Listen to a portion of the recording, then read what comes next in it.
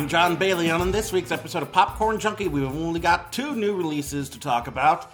The final chapter in the Maze Runner trilogy, Death Cure, and the belated awards bait movie, Hostiles. So, let's get started. Thomas, you can save your friends.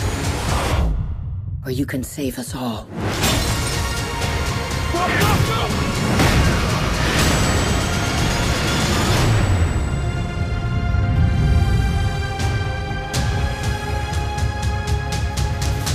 Please tell me. Please. The young adult genre can be a weird mixed bag of quality, because, this is the genre that gave us things like Harry Potter, which ended up being decent, although since the series has ended, we're kind of in a post-modern, we're looking into different interpretations of the stories than what we initially accepted them as, which is interesting, kind of like deconstructing the series as a whole. But this is also gave us The Hunger Games, which is a solid group of films for the most part. I know the first 2 were pretty good. The second 2 were kind of okay, but a lot of times, young adult, because the problem with being based on young adult fiction, based on fiction written for teenagers, is you have to, it's number one, the storytelling is not all that complex. It's treated as very entry-level sort of fiction, something that anybody can pick up. And the problem with that is you don't, in the hands of a bad writer, you get things like Twilight, which for the most part is harmless. Sort of. There are bad aspects to it. There are problematic aspects to it. But for the most part, is ultimately kind of junk food for literature. Junk food literature. And that seems to be the case with a lot of young adult stuff. Although I hear things like Rick Riordan's books are solid. And, just because something is written for young adults doesn't mean it's bad. It's the problem is that so much of it is simplified that the more adult audience is bored by it for the most part, because they've seen these things done and it's not all that new or interesting. And even for young adults, after a certain point, you're gonna want more challenging things. And so I can't speak to the quality of the books for the Maze Runner, but I revisited the movies and there was something there. Like the first movie, had a sort of Lord of the Flies start to it, mixed in with this idea of being trapped in a maze, and like a labyrinth, sort of like being in what is it? What's the Greek myth? Minos, the labyrinth of Minos, where the Minotaur is, which is where the Minotaur gets its name. It's the bull from Minos, Minotaur. But is Tor Greek for bull? I don't know. But I know that's where that came up. The thing is, it ultimately ended kind of stupidly, because it goes into this whole post-apocalyptic bullcrap when it didn't really need to. Like, you could have done any number of interesting things with the idea of these kids in a maze. Like, it could be, I don't know, aliens. That's a big thing. Like, they're being tested on by aliens, or it could be like some sort of IQ test or something. But the way they go about it, the way it's ultimately revealed, is kind of ludicrous.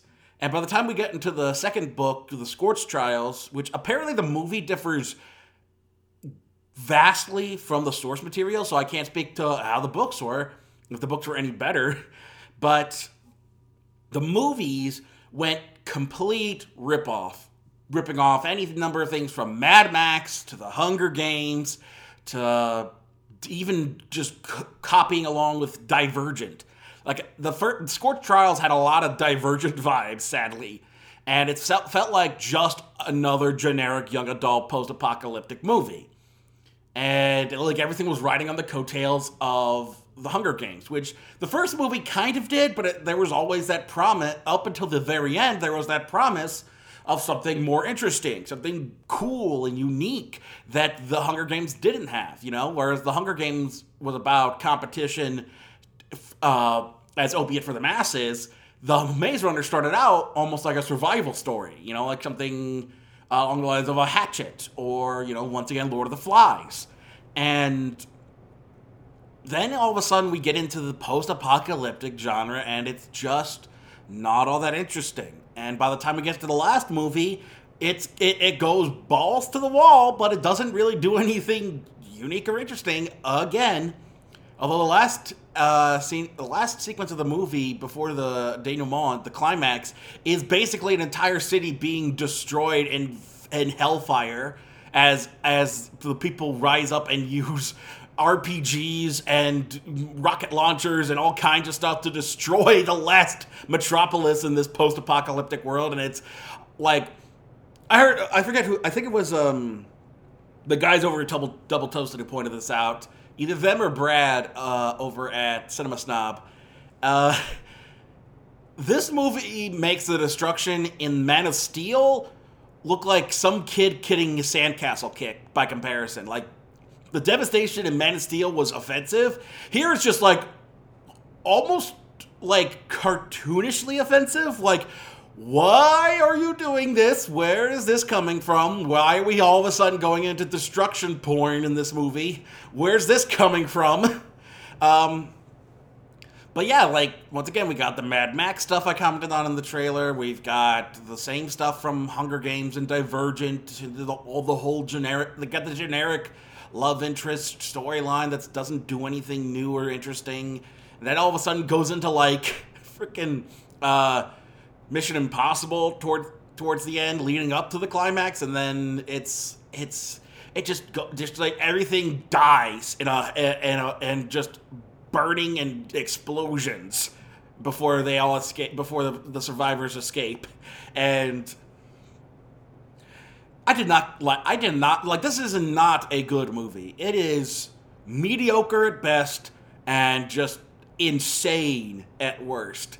And so I can't really recommend this franchise, because whatever interesting stuff was there in the first movie is just completely thrown out the window for generic in the second and insane by the end of the third.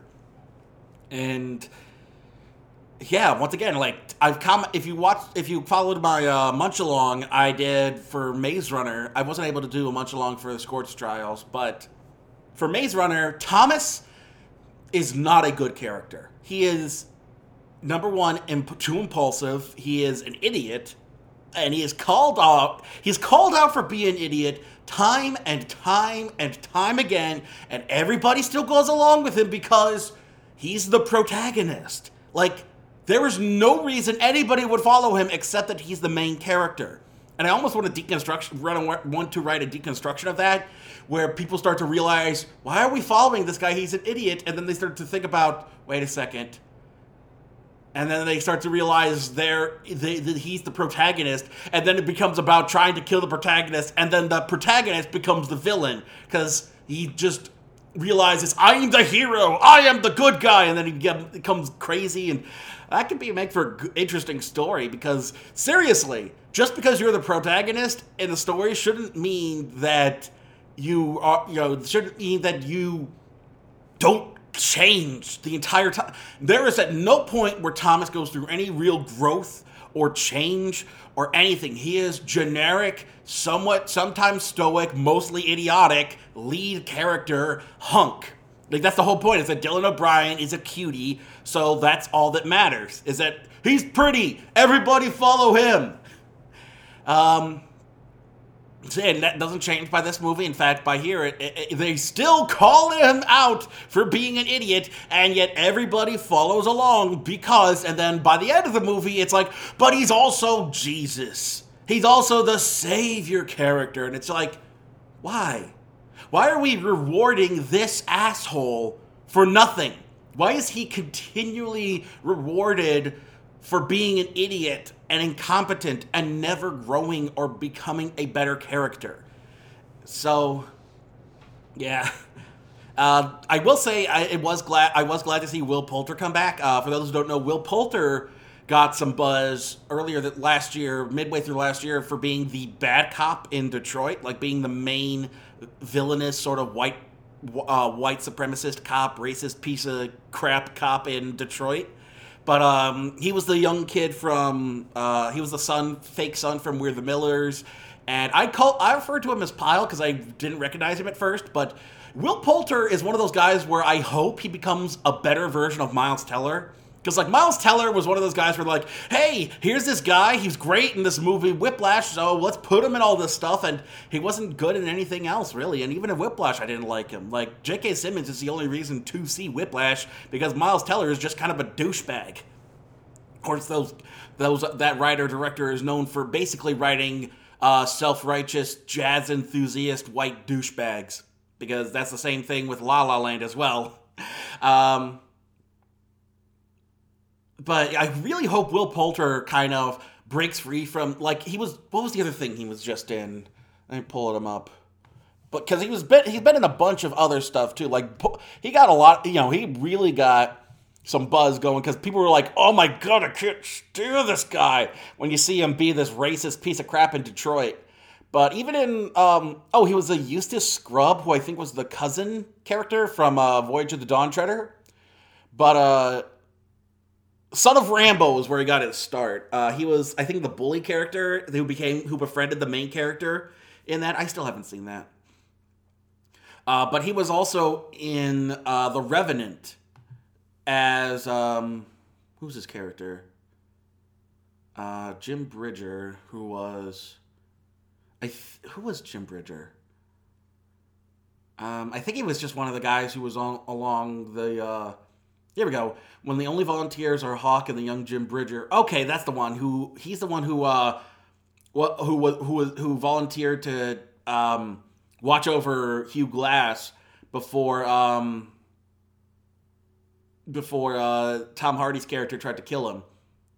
And so you recognize him. He, like I said, he kind of looks like Vincent D'Onofrio as Private Pyle in Full Metal Jacket a bit. He kind of has that look.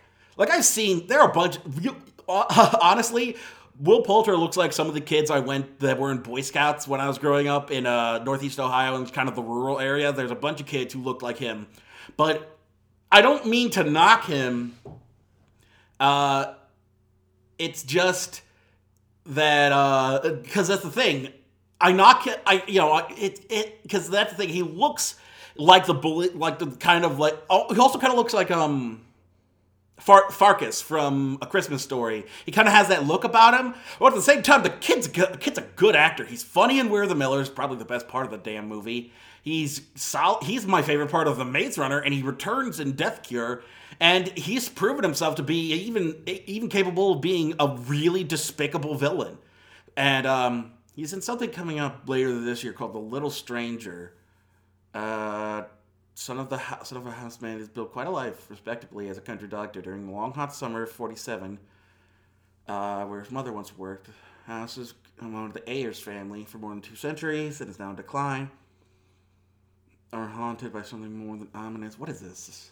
It's based on a book, but what kind of genre are we talking about? Supernatural horror thriller. Domhnall Gleeson, Ruth Wilson, Will Poulter, and Charlotte Rampling. Small cast. Who's Ruth Wilson? Anna Karenina, Lone Ranger, Saving Mr. Banks. Okay. And, she even got an Olivia nomination for playing Stella Kowalski in The Streetcar Named Desire, I guess, on the West End or something, because I think that's a British award.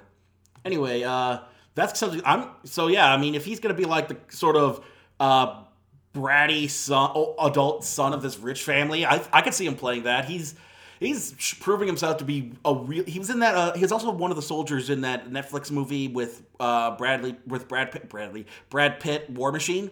I still need to see that. So this kid has a solid resume going for him, and I have high hopes for him because God knows I don't think anything of Dylan O'Brien. Between the Maze Runner series and American Assassin, he has just proven to be just another generic handsome white dude. He is the current iteration of guys like Sam Worthington or Taylor Kitsch or remember when Jon Snow tried to be a movie star instead of just being on Game of Thrones and in that stupid Pompeii movie. Yeah, that's the kind of stuff I see of Dylan O'Brien, unless he can do some indie stuff to be more interesting. Because Will Poulter, I could easily see becoming a good character actor.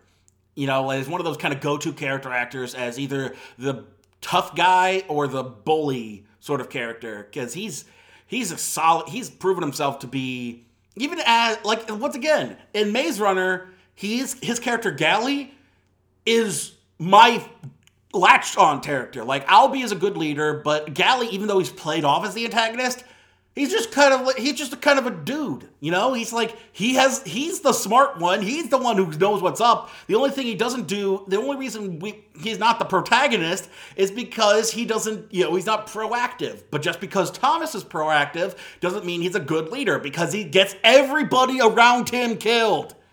So yeah, that's just kind of diverged off of talking about the series, because honestly, what's there to talk about? Go watch The Hunger Games or Mad Max, something that's interesting. Don't watch The Maze Runner. If you're going to watch any of them, watch the first one. That's actually interesting. This one, it's stupid, and the one before it is boring. There you go. Although Walton Goggins, as like this mutant, deformed character that's basically like hanging on by a thread as a survivor of the disease they introduced, he's kind of cool, but they don't do anything with him, so who cares? Yeah, Maze Runner. Who cares? The series. No, I've killed everything that's walked or crawled. If you do it enough, you get used to it. That's what I'm afraid of. You just gotta take your dues. We both know it could just as easily be you sitting here in these chains. Sometimes I envy the finality of death. The certainty. And I have to drive those thoughts away when I'm weak.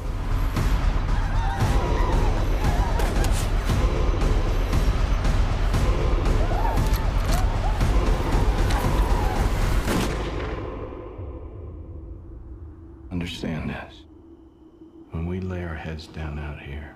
So every awards season, I'm trying to break free from the Oscars dominating all the discourse, because I know Oscars are still the longest running and the most important, quote unquote, of these awards, but there are other awards. That's why I've been devoting most of January to talking about them.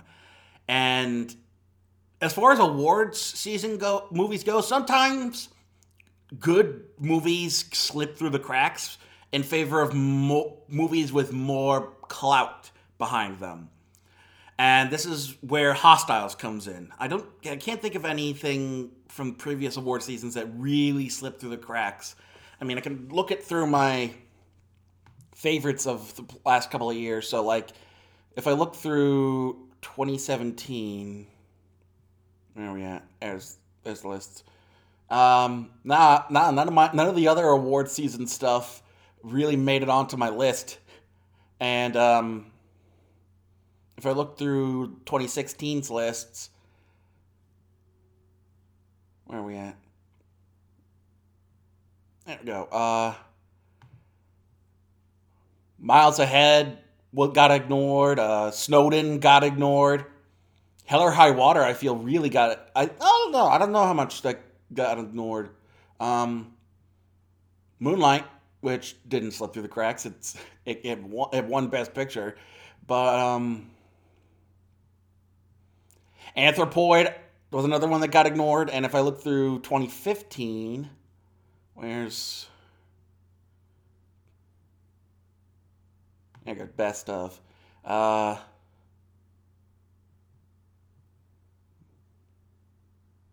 Black Mass kind of got ignored. And yeah, I think that's about it.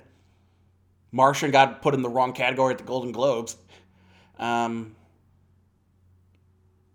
So yeah, I mean, I tend not to pay too much attention and I'll get into the reason why, because it turns out there is in fact a reason for the award season schedule and why it is the way it is. But for the most part, a lot of the award season stuff either is really great, like this year's Shape of Water or 3 Billboards Outside of Ebbing. I think it's great, but I know that people aren't exactly big fans of it. But I still recognize it as something interesting, unique, and not unique, because I mean, I'm sure there's plenty of movies I haven't seen that touch on the subject, but it's something I enjoyed, and I found a lot of good stuff in. What else has been big this year? I don't think I'll ever see I, Tonya, honestly. It's too late for that. Because it never came out near enough. It never came out soon enough for me to really care, and I'm not going to go out of my way to see it at this point if it's not readily available like the other stuff I have to watch is. Lady Bird was fine. I'm glad it's getting recognition. Same with Get Out. Although I think Get Out is better. I think Lady Bird is pretty lackluster, honestly, but it feels like that sort of mumblecore stuff plays more to the California crowd, the people who are voting for these sorts of things. Trying to think what else there is. I've been hearing people say like The Post is like pure Oscar bait garbage, but not garbage, but like pure Oscar bait lackluster movie, and I couldn't disagree more. Post would have probably ended up in my top 7 somewhere, if not an honorable mention. Same with this one. Hostiles is a fictional sort of postmodern Western. Think of things like Unforgiven. This is in that same vein, and while it wants to be more progressive with its viewpoints and its treatment of indigenous characters, it still falls into a lot of the same traps, which is its biggest flaw. At the same time, it's a phenomenal movie, and I would probably watch it again at some point if I had the time. If I was I'd have to be in the right mood and the right headspace, because, woof, this movie could have been written by Cormac McCarthy. It's so bleak. Like, the movie opens with, murder, straight up murder, and poor Rosamund Pike having to run for her life. This movie is bleak for the most part, and even by the end, it's just like, you're almost at that point where like, oh god, it's over. You survived an ordeal alongside these characters, and I will say it is very kind of revisionist to a point, because I'm curious. I haven't seen anything to say one way or the other, but I'm very curious as to just how progressive the people of 1892 were towards the indigenous people, because like the idea of a bigoted soldier having to escort a former war criminal to his old homeland so he can see it before he dies. That feels a very modern story. I feel like at the time it would not have gotten play in 1892. Be like, oh, he's dying. He wants to get his resting place in the land of his people. Whoops, too bad. I feel like that sort of stuff plays to the modern sensibility more than it is a historically accurate sort of sentiment. And even there's a certain point where a soldier's wife, a high-ranking official's wife, I think a colonel's wife, is taking up the cause of the indigenous people and comments on how horribly they've been treated. And it feels more like a very modern sort of viewpoint. And that's probably the other sort of flaw with this movie, is that it's written from a modern perspective, sadly, and it's not it's not very. I feel like in certain areas like that, it's not very historic. It's like when the Lost City of Z tried to paint the guy as some sort of proponent of of indigenous peoples. That couldn't be any further from the truth. The dude commented that, oh, they got their own culture, but whites are still better. Hey, we're still the superior race, am I right? That's how the guy was in real life. They tried to paint him as the most progressive sort of viewpoint on indigenous peoples, and it felt very out of place. So those are I think the flaws of this movie are kind of, they don't detract from it for me, but they are examples of problems with trying to tell these kinds of stories. And I feel like Wind River got off better because it's set in the present day, whereas this movie is trying to present modern day ideologies and viewpoints in 1892, you know? And of course, you know, there is a like the kid native actor suffers from a lot of stuff as a lot of kid actors do, where he doesn't have a lot of experience. So he's just kind of like staring blankly into the camera, and he speaks very woodenly as composed. I mean, his grandfather and the chief that's being escorted is Wes Studi, who's been a long time native actor, and I think he was even in. Was he in? He wasn't in Wind River as well, was he? Let's see. He may have been. Let's check him out. Apparently he was on Penny Dreadful. So 2017. No, no, he wasn't in. But he's been in stuff. He's been in stuff going as far back as 1988. I mean, he was in. He was like an extra in Dances with Wolves. And he was the Indian in the desert in The Doors. So, played Geronimo, was in Crazy Horse movie. You know, he's been in Skinwalkers. Oh God, he was in that. He was also in The Lone Ranger. So, The Lone Ranger 2003. That wasn't the same one. So, but he's been playing native characters for a while. Oh, he was even in Avatar. Huh. So he's very well renowned in terms of indigenous actors, and he is amazing.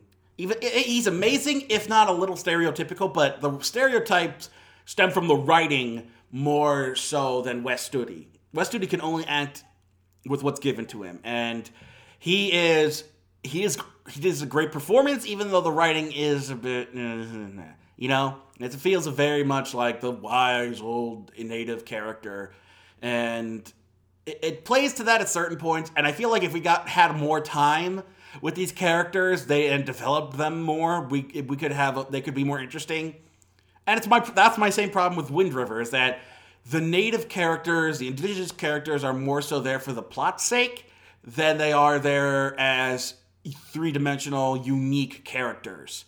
And I really hope we reach the point where we can get past that sort of notion as filmmakers, and we start releasing and writing movies, and maybe even promoting the writings and directing of indigenous people to tell their own stories. You know, I would much rather see stuff like that than to see another white man trying to learn from the indigenous people again.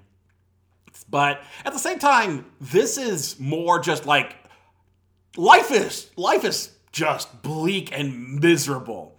Because I mean, if Christian Bale suffers through Christian Bale and Rosamund Pike have to deal with loss after loss after loss in this entire trip that feels like it was doomed from the start. And so not only are they having to deal with aggressive Comanche aggressive group of Comanche, they also have to deal with just racist and horrible sort of like fur traders and wild men and ranchers. Just all along the way, everything is just going to hell in a handbasket. And it feels like the whole thing was just had a bad omen from the idea of like, hey, take this war criminal back to his home. Yeah, what could possibly go wrong just traveling thousands of miles through the wilds? Nothing could possibly go wrong. I deride the flaws of this movie, but yeah, I really liked it. I genuinely liked this movie, and I would once again put it alongside Wind River as a good movie featuring indigenous people and trying to tell an indigenous story. Even though I feel Wind River is slightly better thought out, but I feel like this was better produced. You know, it had more going for it, whereas Wind River is kind of by the numbers storytelling, so to speak. You know, it's very procedural. Here, this is very much like trying to read through Cormac McCarthy. And Christian Bale and Rosamund Pike, I feel, were very, very much snubbed by the award season this year. Like, in all honesty, I feel like, why are we nominating Judi Dench for basically playing the same old British woman she's always played in Victoria and Abdul for Rosamund Pike, who actually, like, I never saw Victoria and Abdul because, number one, it didn't play anywhere near me, and number two, it never seemed all that interesting. Like, oh, here's the story of how the Queen of England learned how to not be a racist piece of crap from an Indian man. Good, just fantastic. We need more of those stories of how white people need to learn how to be better. Which I'm not saying that we don't, but at the same time, like, how many times do we have to have see stories of white people learning the error of their ways by people of color, you know? Like, who cares? Tell stories about the people of color instead, because that's more interesting. We haven't seen those stories, damn it. Yeah, it really is just... It's more, once again, my problem stems more from the system and from the filmmaking tropes rather than the movie itself. And so but I will say, the way this movie goes, it's intense, and it is not for the faint of heart, because I mean, death is just hangs around this movie. You know, like, basically you could just easily, you know, put in the Grim Reapers riding one of the horses, riding like a skeleton horse, as he hangs out with these people as they travel from New Mexico to Montana, and he's just like, "Hey, sup? I'm just gonna hang around. You guys feel, that's the kind of omen hanging over these people as they make this journey." But at the same time, it's amazingly well acted. Christian Bale gives a great performance. Something I haven't seen. You know, I haven't seen a great performance like this from him in a long while, probably since Batman. Since his run as Batman. And Rosamund Pike gives probably one of the best performances of her career. And even like the minor characters, like Rory Cochrane is the Master Sergeant under Christian Bale, and he is dealing with depression. Like, he even says out at the beginning of the movie, they say he suffers from melancholia, which I'm guessing is like an archaic term for depression. And yeah, he suffers from depression throughout the whole movie, even getting to a certain point where he suffers from a lot of white guilt towards the natives. And, you know, then at the same time, you've got the one black guy, played by Jesse Plemons, who is just kind of, you know, who thankfully is not the first to die. Even fellow Oscar nominee Timothée Chalamet gets nominated for Call Me By Your Name.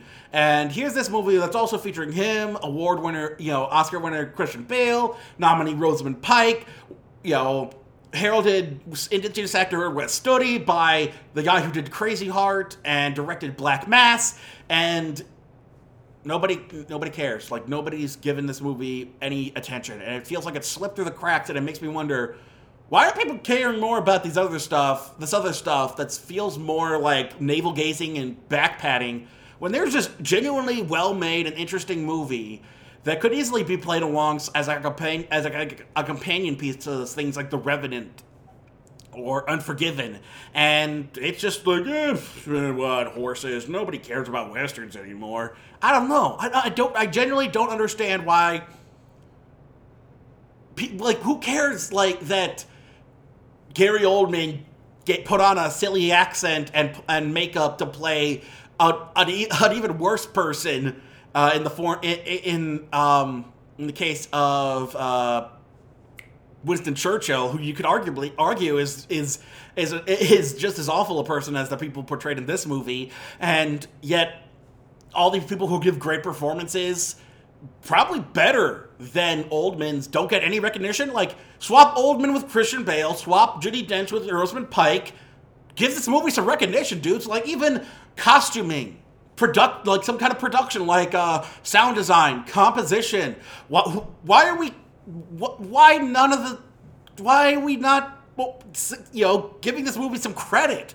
I mean, heck, the actors have to speak Cheyenne phonetically in order to play this movie, because the characters speak in Cheyenne, and its official languages are listed English, Cheyenne. So, I mean, these people put a lot of effort into this movie. Why is nobody giving it, like, why are we paying attention to frickin' P.T. Barnum and Winston Churchill, who are in these lionized, overly sensitive, overly revisionist versions of them, when there's this more interesting fictional story being told, like original screenplay, something. Give this movie some credit, guys. Jeez. Thankfully, I will say, the showing I saw it in today was almost sold out.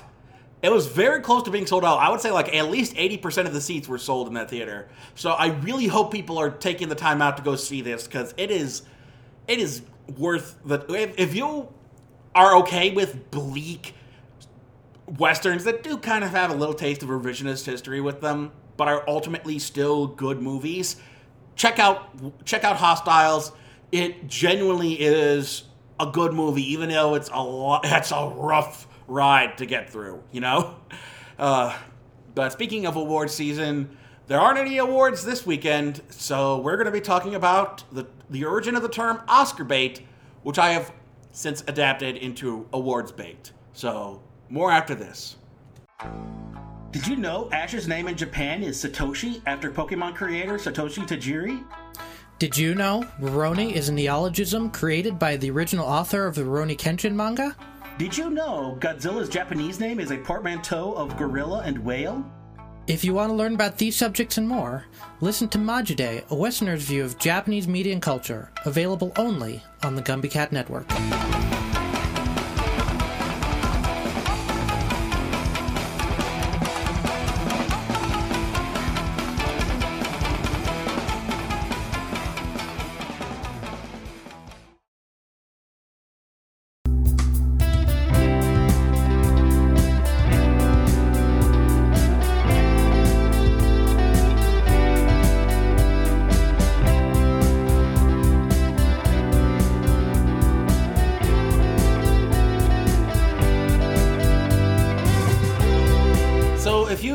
Followed film at all, you'll know of the term Oscar bait, and it's definitely given to a lot of very dramatic movies, usually dealing with heavy subject matter or sometimes even controversial subject matter, but that usually come out towards the end of the year during the awards season, which I used to just call the Oscar season, because that's how preeminent the awards are to filmmaking. And in fact, that's why the origin of this term comes from, is from the Oscars. There's even a Wikipedia page, which I am reading from for this, and the film community for movies that appear to have been produced for the sole purpose of earning nominations for Academy Awards or Oscars. And that's why I've expanded the term, because not only are there the Oscars, there's the Golden Globes, Critics' Choice, SAG Awards, PGA Awards, there's the BAFTAs, there's all kinds of film awards since the Oscars. The Oscars were just the first ones. And once again, that's usually for lavishly produced epic-length period dramas, often set against tragic historic events such as the Holocaust, are frequently seen this way and often contend for the technical Oscars such as cinematography, makeup, and hairstyling, costume design, or production design. Alternatively, is set in the present. This is all from the wiki. The plot may center on a character with a physical or mental disability. The cast may well include actors with previous awards or nominations, a trait that may also be shared by the director or the writer. So, I mean, this is what we're talking about with Oscar bait or awards bait. The idea of pandering. It is very much pandering to the old farts who vote on these things. And that's why so many of them have been about the Holocaust, because that was such a predominant point in the 20th century that the old people who still voted the Oscars, that's something a lot of them lived through for the most part. And that's why they got such recognition for so long. That's why, I mean, think about it.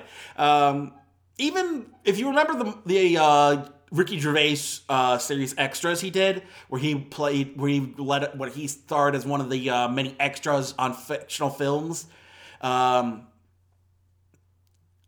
There was the one where Kate Winslet guest starred, and they were making some movie about nuns, and she's just sitting there smoking, like, if you want, I could have won an Oscar. I just needed to be in a movie about the Holocaust. And then she points out the hypocrisy of the nomination process for the Oscars, which she eventually won in a movie where it's about the Holocaust, and she used to be a former Nazi. If not a Nazi, then like a Nazi collaborator. Remember The Reader?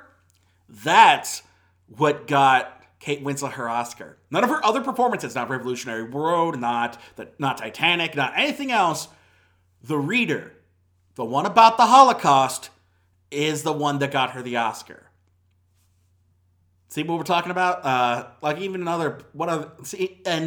isn't the only one. Like Tropic Thunder poked fun at this with his Simple Jack thing as going full retard. Yep, here it is. Extras, Kate Winslet plays a caricature of herself desperate for an Oscar. During the episode, Winslet tells the character, Gervais's character, that she took the role in the unnamed Holocaust film, claiming that films such as Schindler's List and The Pianist have Oscars coming out of the Oscars coming out of the Os. Later in the episode, also muses that playing a mental also guarantees an Oscar win. And her role as an illiterate former Nazi in The Reader is what got her the Oscar. During last year's Academy Awards telecast, even Seth Meyers made a Oscar bait, a film that is shamelessly timed for award season. So I mean, like, this has been an ongoing thing, and I'm using this wiki more as a jumping off point for where it came from to lead into the discussion of what's wrong with it, what I think is wrong with it, how we can change it, and the problem of naming films as this, and with cases like Hostiles or The Post specifically. Because I mean, like, Phantom Thread could easily be also be called Oscar bait, but everybody loves that one. Something I wasn't able to see in 2017 because we'll get into it. Getting into the history. The reason this came up is because MGM was part of MGM, oddly enough, back in the 30s, was part of the reason that this became a thing. Because the Oscars started in 1928. Oh my God, is this the 90th anniversary of the Oscars? Wait a minute, what 1928, it was 1927. No, 1929 was the first Academy Awards. So it's next year is going to be the big one. So then this is the 89th Oscars? Hold on.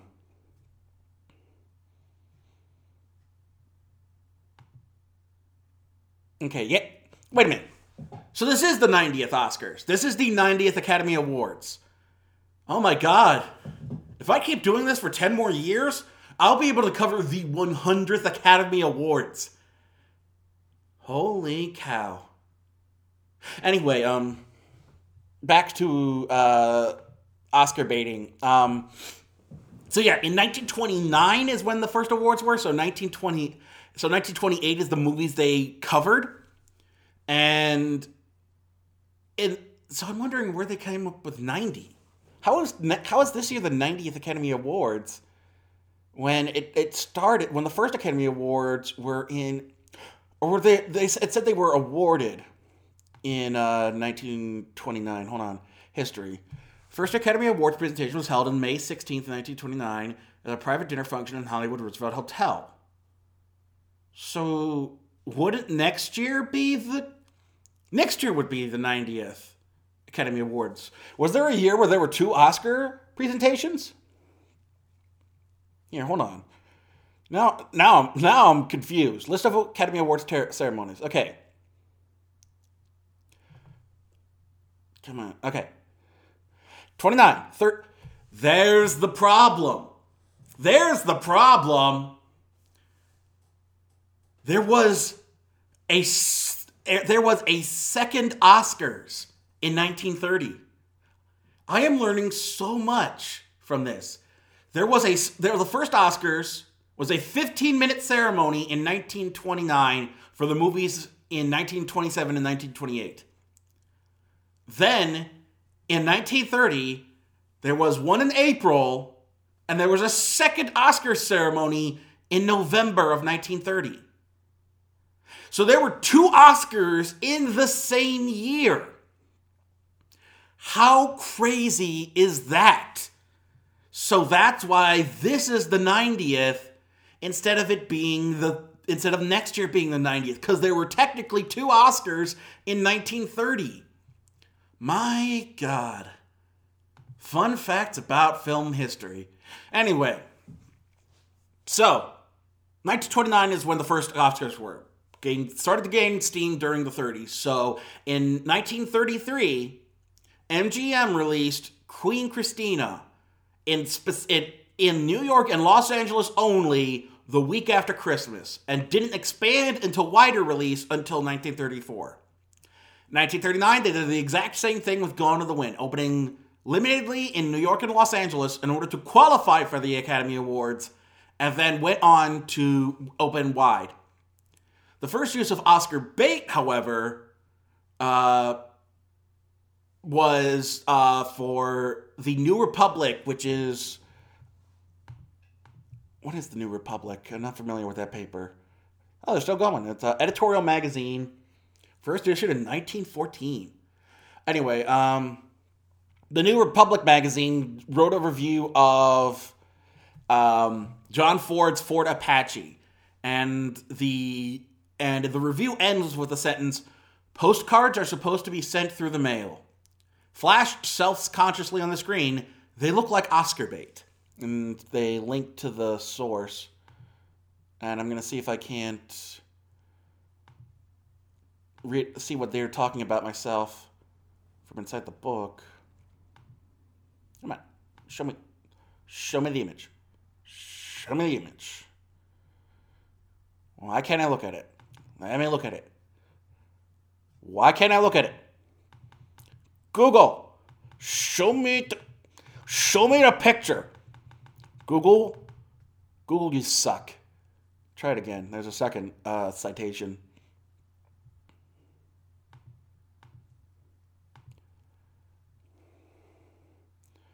Okay, where are we talking about? New Republic was decidedly unimpressed, stating that the movies used to do Custer's Last Stand remarkably well. On the evidence of Fort Apache, they've lost the knack as a dull massacre as ever you've seen. Indians are presented not as heathen devils, but as a minority group with a grievance. Wait, so they were pissed that Fort Apache wasn't offensive towards the natives? That at least is a point worth noting. Oh, were they pleased? But this citation is they're cutting all kinds of stuff out. That's why I wish the Google would let me look at the actual review. Postcards are supposed to be sent through the mail, flashed self-consciously on the screen. They look like Oscar bait. So I'm trying to comprehend what the hell that even means. What does that mean? Whatever that means. I'm guessing it's just like, oh, the images that they're being shown in the movie are just, meant to engage the Oscar voting public and not the actual film going public or something. I don't know. New York Times picked up the term in 1955 when they talked about Humphrey Bogart's last film, The Harder They Fall. And how do they use it in that? Are you going to actually show me that review? Can I actually see what that review in question? Oh no, I have to subscribe to the New York Times in order to see the full review. At least I can give them that over the frickin' New Republic, who apparently forgot to archive their stuff. A 1968 ad for The Lion in Winter, which I remember, I think it won that year, but I think it's what is it, an adaptation of historical drama based on the play by James Goldman, starring Peter O'Toole and Katharine Hepburn. And it's about, it even has young Anthony Hopkins and Timothy Dalton in his film debut, oddly enough. What is it about? King Henry II. Okay, yeah, so an ad for that movie quoted a review from Cosmopolitan praising the performances of Peter O'Toole and Katharine Hepburn as Oscar bait outings. So, I mean, this got, as the halfway through the century, halfway through the 1900s, the term starts to pick up more and more use in the film circles. And then, while they might attract the attention of the Academy voters, were not explicitly made with them in mind. In 1948, the Supreme Court of the United States and U.S. v. Paramount Pictures, forbidding the studios from owning theater chains, changed the film industry. Oh, that's something interesting. I may have to do, as things go on, I may have to start doing like this today in film history. That might be an interesting thing for if I have nothing else to talk about. Or maybe an interesting topic to just throw in regularly. I love digging stuff up like this. With their pictures no longer guaranteed to have an adequate theatrical run, and television beginning to offer competition, studios had to rely increasingly on marketing to make films profitable. Thus, the release patterns began following the calendar even more closely. So, that decision in 1948 is why the release schedule is what it is. It led to that. And the first film to deliberately seek Oscar nominations as a marketing strategy was actually 1978's The Deer Hunter. After a disastrous test screening of the film in Detroit, Universal turned to another producer with both Broadway and Hollywood experience for advice on how to successfully market a depressing film. He realized with such a grim subject and brutal depictions of war and torture, the only way viewers would seek the film out is if it had been nominated for an Oscar. And so with that in mind, they arranged for a 2-week run at a single theater in New York and Los Angeles before the year was out, in order to meet the minimum requirements for Oscar eligibility. The audiences were limited to critics and Academy members. After that, Universal pulled the film from distribution, save for some showings on a boutique cable network that catered to film enthusiasts called the Z Channel. So it showed the film on 1978 grade cable before it continued on a theatrical run until it could guarantee an Oscar win. And then after the nominations were announced and it received 9 nominations, and it immediately went into wide release. The practice is the equivalent of a triumphant slam dunk in the final seconds, and it often wins the game. Critic Ty Burr wrote in New York Times Magazine. And now everybody does, but it was unheard of in 1978. Now everybody does it. So the reason the push at the end of the year started number 1 from MGM, and then after the success of The Deer Hunter, it's become mainstay in Hollywood. In Hollywood, 80s saw a change from director-driven films like The Deer Hunter to summer blockbusters. Independent filmmakers refined Carr's methods of exploiting the Oscars.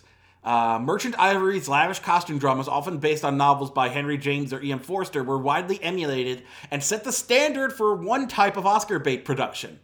Their 1985 adaptation of Forster's A Room with a View won 3 of the 8 Oscars it was nominated for.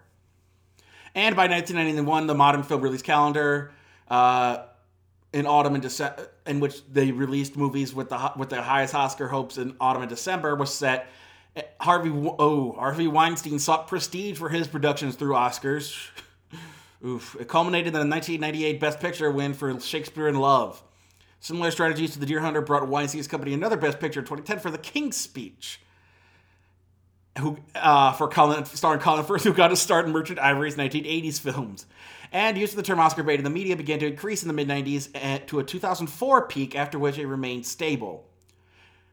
So, that's kind of the history of Oscar bait. And once again, Oscar bait generally means big budget, costume dramas, period pieces, normally about something tragic in history, especially things like the Holocaust.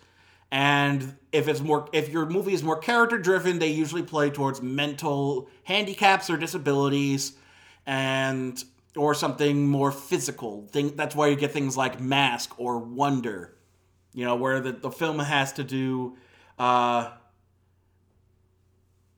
it has to deal with more, more openly visual hardships for people. That's why things like Miracle Worker work so well, because you have a blind woman teaching a deaf and blind woman how to speak. That's very much kind of in the vein of the Oscars. But, and as you heard, Harvey Weinstein was big on exploiting that same mentality, that same sort of trickery in order to gain Oscar buzz. And, hopefully we won't see any more from his company pulling this crap. But, let me see if I can find a good jumping off point from the criticism, because the wiki does include criticism of the Oscar bait, of Oscar bait and Oscar baiting, as it were.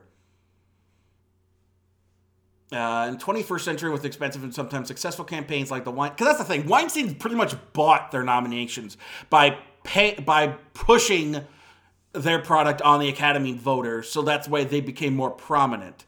And so, the term has become a pejorative among some critics. They suggest that producers and studios are essentially gaming the system, making movies with less attention to quality than to the features that Academy voters have shown a preference for. At its from Sacktown magazine editor S.T. Van Arsdale, in a Slate article that he or she wrote. Who's that? Well, first, what's Sacktown magazine? Bi-monthly publication based on various cultural offerings in Sacramento. Ooh. And then who is S.T. Van Arsdale? Oh, well, I guess it doesn't matter. They don't really cite anything else from that article. But basically, Van Arsdale writes, at its worst, Oscar bait stinks up the room with its pretense to prestige, which pretty much, yeah. I kind of agree. He cites S.T. Van Arsdale. He cites, in particular, 2011's Extremely Loud and Incredibly Close. In Van Arsdale's words, the producer plotted the whole project the way he'd plotted numerous earlier films, from The Hours to No Country for Old Men to Doubt. Acquire an elite property, attach elite principles, and sell the whole package to a studio as an elite fall movie season heavyweight. Sometimes the movie that results is great, sometimes it isn't. It hardly matters. Fold an awards campaign into the film's more conventional marketing, and you might be able to cash in on the buzz. The strategy worked, sort of, though the combination of conspicuous campaigning and hard-ass backroom wheedling for which Rudin is renowned. Extremely Loud got its Best Picture nomination, plus a token Best Supporting Actor nod for Max von Sydow, who I believe in the movie plays a deaf or mute homeless man. The producer baited the hook, dropped it in the choppy sea of Oscar. Oh, I like that term. Thanks, Van Arsdale. I think I'll use that. The sea of Oscar. And came away with the gratification and the sellable imprimatur of at least a few Academy nibbles. The particular nomination, which came after the film had not received any major film award nominations such as Golden Globes, was widely criticized. It was especially noted that it received a score of 45% on Rotten Tomatoes, the worst score received by any Best Picture nominee in the site's history. So keep that in mind. The lowest rated Best Picture nominee in all of Rotten Tomatoes, who I very much have a very much dubious relationship with anyway, is Extremely Loud and Incredibly Close. I only know it because I mainly know it because it got a lot of negative buzz for its portrayal of somebody with Asperger's, and I know Lindsay covered it in her loose cannon for Lindsay Ellis covered it in her loose cannon for 9/11 in the second part, where she was talking about the depictions of 9/11 in the media. Other critics think the term is overused. mediocre movies that conform to pre-existing Oscar rubric is far better than the more interesting films that get passed over. Is what who is that? Buchanan, Vulture editor Kyle Buchanan says that he believes the term is used only for mediocre movies that conform to a pre-existing Oscar rubric far better than the more interesting films that get passed over. Citing Frost Nixon as an example, which got a nomination in 2008 over better films like Wall-E, The Wrestler, Rachel Getting Married, or The Dark Knight. Wait, I thought those got nominated as well. I guess it won? Did it win? I don't remember. Pretty uncinematic stage play, and that neither of its stars had ever been nominated for the Academy Awards before, whereas The Wrestler had several aspects associated with Oscar bait. Critics of the phrase Oscar bait might tell you that making movies is already too difficult to do well without adding the pressure of having an awards-worthy product, concedes St. Van Aersdale. He nevertheless defended the use of the term. The takeaway from Weinstein and the rest should be that Oscar bait is a reductive concept that's bad for movies. Rather, bad movies are bad for movies. I like that. I like that sentence. I like that quote. I may have to do that. I may have to take that. St. Van Aersdale. Bad movies are bad for movies. What's this one? Since the race for awards to generate some good movies, he felt moviegoers should not be so dismissive. Oscar bait is the only reason that grown-ups have anything to watch at all in a movie theater anymore, with 4 months of award season compensating for the other 8 months of craven superhero franchises, anemic romantic comedies, or whatever Adam Sandler wipes off his shoe. You had me, then you lost me, Van Aersdale. These award season movies are good for adults, because God forbid superhero movies work for adults. Yeah, I wonder who's paying to see those movies, you asshat! Anyway, yeah, I have a problem with the inherent biases against blockbuster movies, superhero movies, anything considered mainstream or popular. Not everything that is mainstream or popular is bad. There is good in most of those movies, if not all, or people would not be continuing to see them. People would not support these things if they didn't find some quality in them worth paying for. You ass clown. Sorry. This is why I'm not a fan of film circles, because oddly enough, you get to the point where guys sound like Cal Colgren as sort of a caricature of the film snob critic in Brows Held High. He's since moved on to more discussing film intellectually, but for a while he was very much the caricature of the film snob early on. Not so much as Brad Jones's Cinema Snob, who reviews trashy movies but talks as if he's a film snob. But while he is the thing with Kyle is he's one of those guys that I enjoy hearing about and hearing about film through him.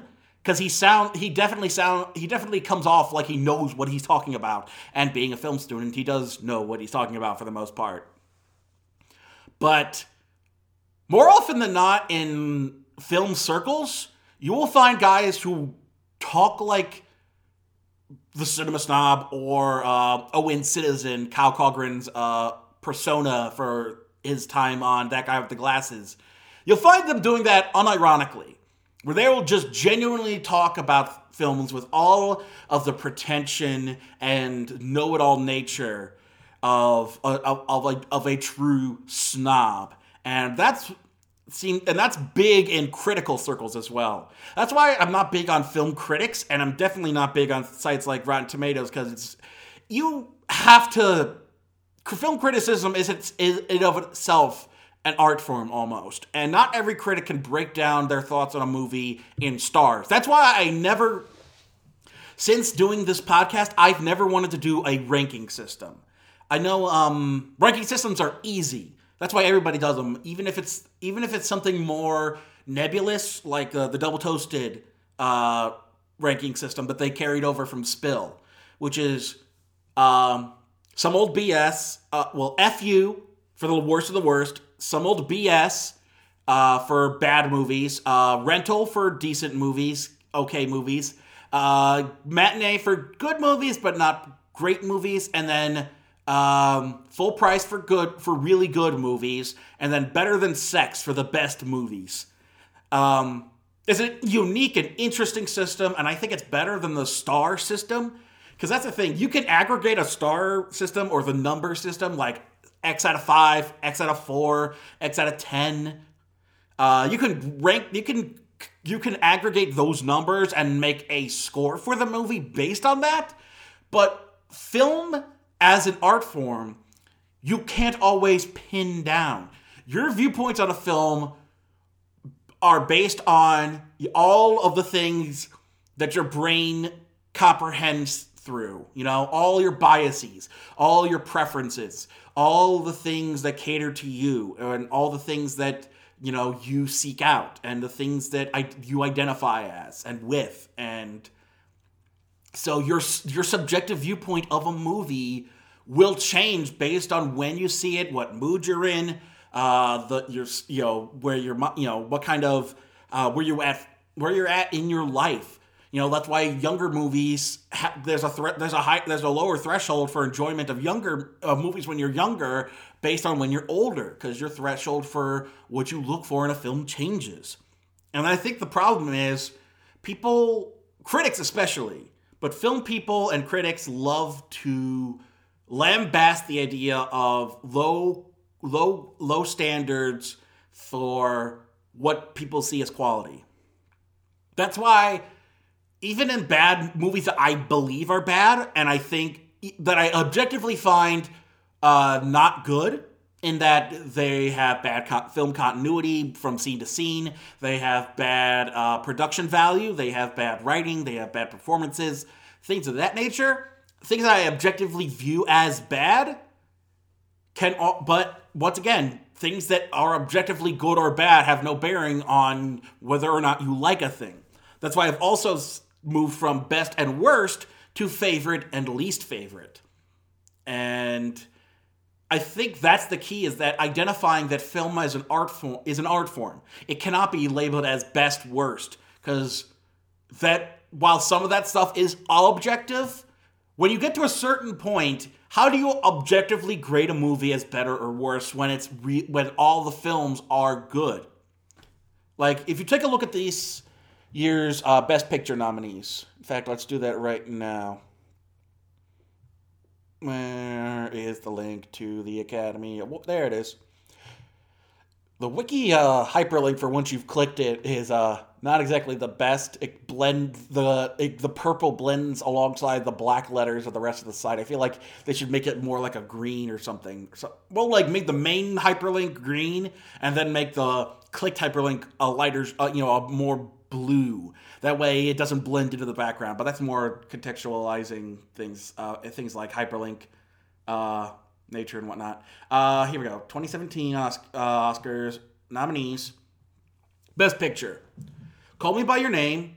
Why is Darkest Hour is not a good movie? It's not a well-made movie. Dunkirk is better made than Darkest Hour. Why is Moving along. Let's talk about the good ones. Call Me By Your Name. Dunkirk. Get Out, Lady Bird, Phantom Thread, The Post, Shape of Water, and 3 Billboards. Think about those 8 movies. I'm not even including Darkest Hour, because that thing is loaded with all kinds of bollocks, as the British put it. It is not a well-made movie.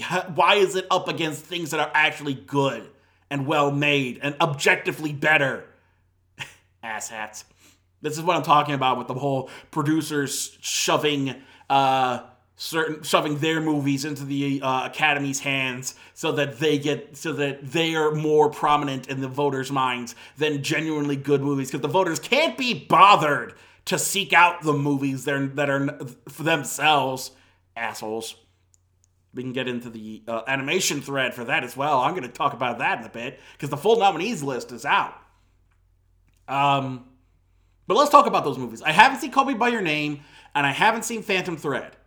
I've seen the others. How do you objectively determine,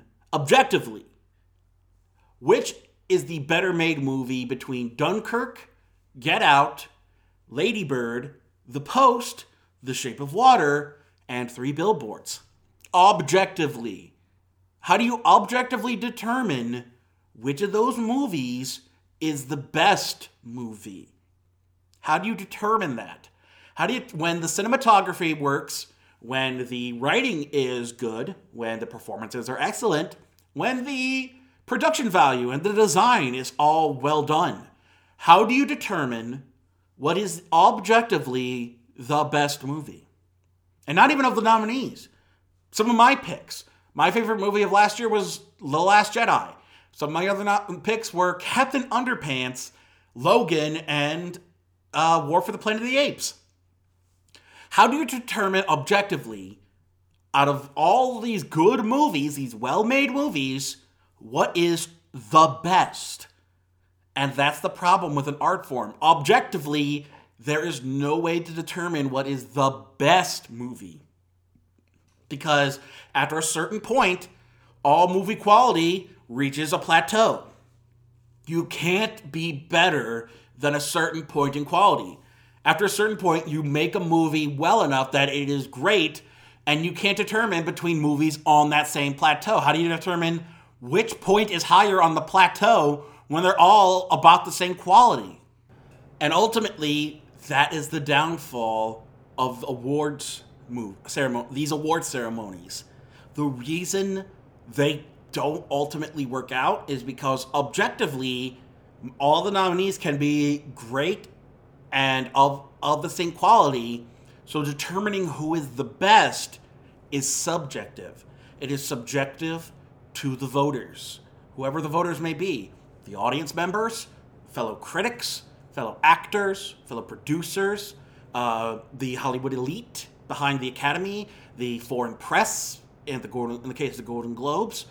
Their biases, their preferences are all subjective to what they perceive as the best of something. So, oh wow, they really couldn't. I mean, I guess, sorry, I'm looking at the nominees again. In fact, I'll break down the nominees since they were given, I think this past week, with Tiffany Haddish and Andy Serkis, of all people. I heard great things. I love Tiffany Haddish. She's such an awesome woman. I want to see her in all the things. So yeah, the nominees were announced. So I'll cover them after the discussion. But I saw original screenplay and like maybe 3 Billboards could be dropped out for Hostiles. But wow, I mean, you got really great. All of them are just like phenomenal. Like how do you pick one, throw one out and put the other in? But well, I'll get into that during the discussions. During the other part of the discussion. So yeah, Oscar bait / awards bait. It exists for a reason because the voters of the Academy and in turn the other Hollywood elite voting groups, the Screen Actors, the Screen Actors Guild, the Producers Guild of America, the Hollywood Foreign Press Association, they all seek certain things to exemplify, to call out what they believe to be the best aspect of their craft, of their genre. And a lot of times they play out the idea that superhero genres can't be good because they're that's why more populist sort of award ceremonies like the Kids' Choice Awards or the MTV Movie Awards, they tend to favor more mainstream films because it acknowledges that just because a film is mainstream, big budget blockbuster, doesn't mean it's bad. It doesn't negate its quality because it favors a wider audience. And I feel like the ideas behind these award ceremonies now is that they've pinholed their voters to a point where they literally you heard what I said during like the extras bit, and Seth Meyers did a thing about it, and Tropic Thunder poked fun at it. The idea of the Oscar voting public, the Oscar voters and the other Hollywood voters have a type of movie they prefer to acknowledge, and when you make that movie for them, don't be surprised when you get called out as Oscar bait. And I'm calling out Bob Chipman right now, damn it. Calling out, thinking like, oh, The Post is just Oscar bait. Oh, Steven Spielberg, and it's not even that great of a movie. Boo! Boo on you! I'm calling you out. I'm calling Corey Coleman out, too, over on Double Toasted. I'm dropping beef on my tiny podcast nobody listens to. Throwing shade on my man Steve with the Post, one of my favorite movies of his in a long time. One of the reasons I admire him as a director. Throwing shade like, oh man, that's just Oscar bait. While Phantom Thread comes out and like, oh my god, such a good movie, so well shot. And Daniel Day-Lewis is so exquisite in his performance. You do not get to just call The Post Oscar bait without acknowledging Phantom Thread is the same damn thing. Paul Thomas Anderson is a critical darling. Daniel Day-Lewis throwing around I'm going to retire from filmmaking again. All of that, of course, is Oscar bait. It is basically going down on its knees for the Oscar voters, for the Academy. It's like, hey, look what I got for you. Don't you want this? Don't I got this? Look what I got for you. Isn't this what you want? Isn't this exactly what you guys like? I made it just for you. So suck on it. I don't even care if the Phantom Thread is any good. I'm calling out BS where I sees it. Sorry, that got away from me. Let's move on, shall we? I think that kind of gets all of my points across with, in summation, Oscar bait or awards bait, as I tend to, because since a lot of the awards tend to cannibalize each other, honestly. Like you've heard me say, for like the Critics' Choice, PGA, SAG, Golden Globes, all of them seem to have a common thread with their winners. So these awards ceremonies, these awards voters tend to cannibalize each other when it comes to their winners. So I would not be surprised if the winners were who they were. That's probably going to be my Oscar voting pool when it comes down to it. Speaking of which, I forgot the whole point. The idea that just because a movie is of that genre doesn't make it bad. Good example of an awards bait movie that is bad. The Artist. The Artist completely catered to the Oscar voters. The Academy members who voted it Best Picture, of course they were going to, because they love patting themselves on the back.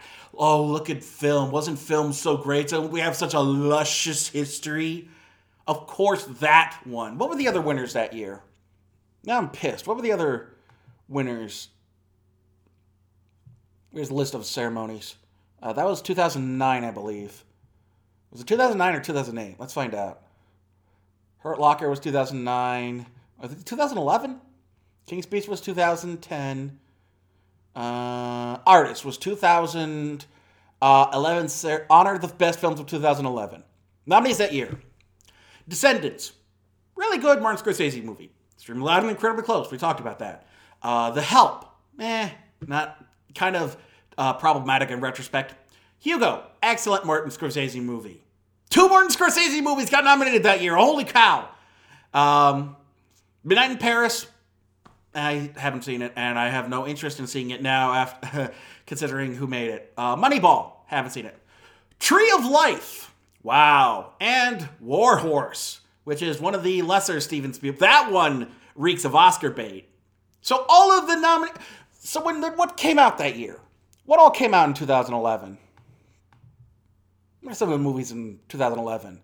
You got Deathly Hallows, Dark of the Moon, On Stranger Tides, Breaking Dawn.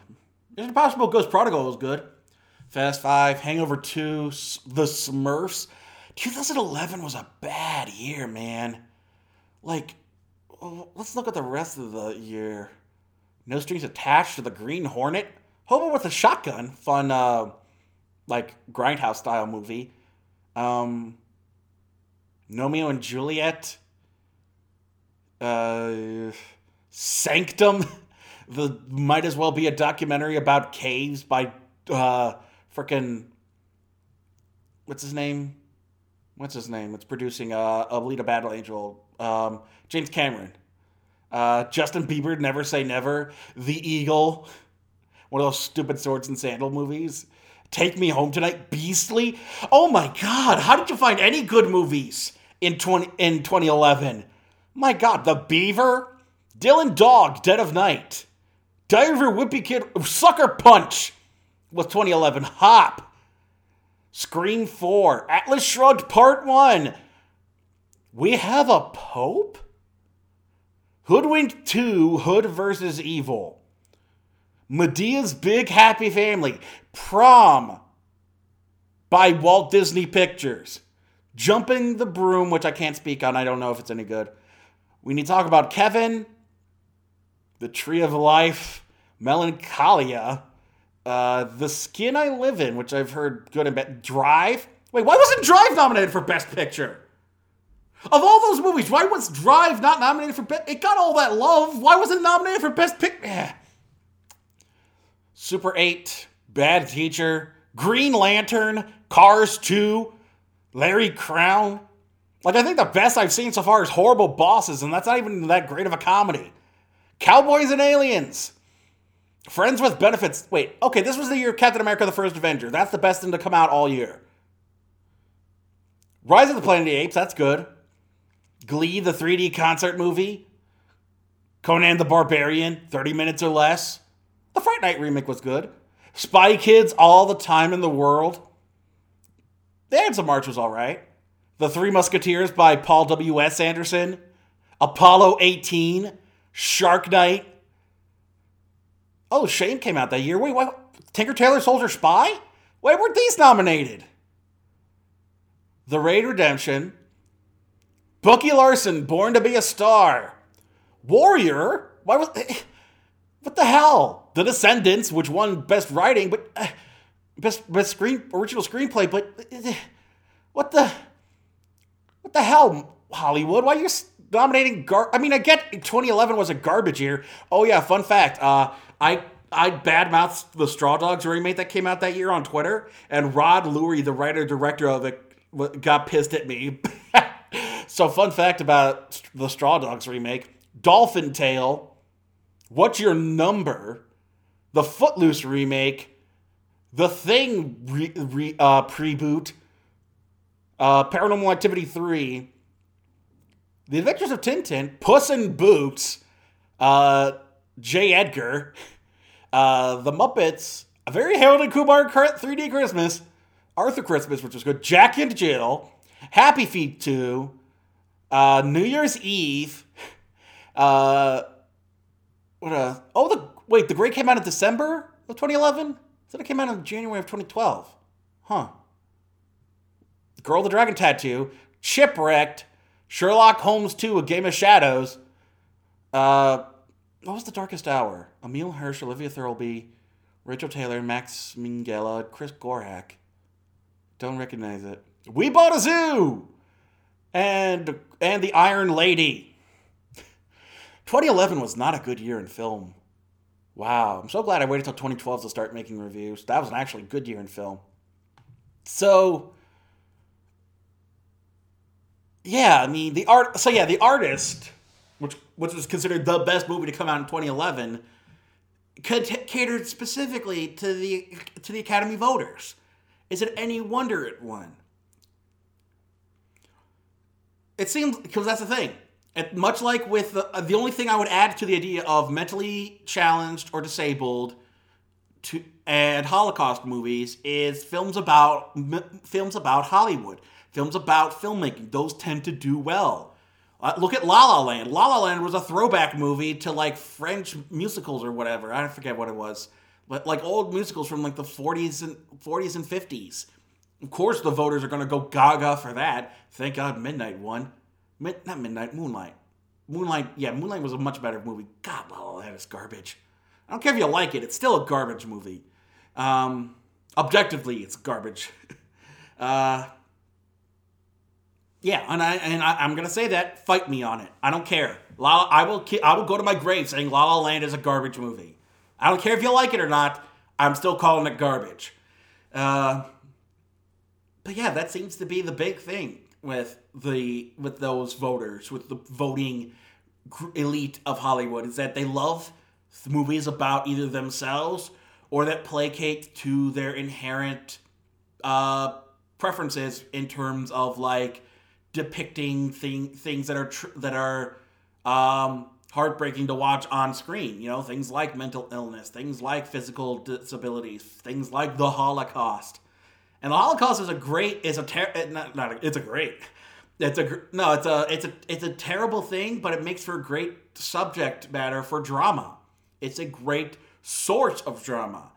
But at the same time, the idea that it has been think about it this way. Slavery and the Holocaust were two of the most horrifying aspects of world history on a massive scale in the last 300 years. Hollywood has turned that into fodder for patting itself on the back. That's what these awards are. They're patting themselves on the back for a job well done. That means that they've essentially turned some of the most tragic events in world history into a way to congratulate themselves. There's a hot take for you. Hollywood has basically ruined the Holocaust in the sense that, in common parlance, they basically made it into a cash cow.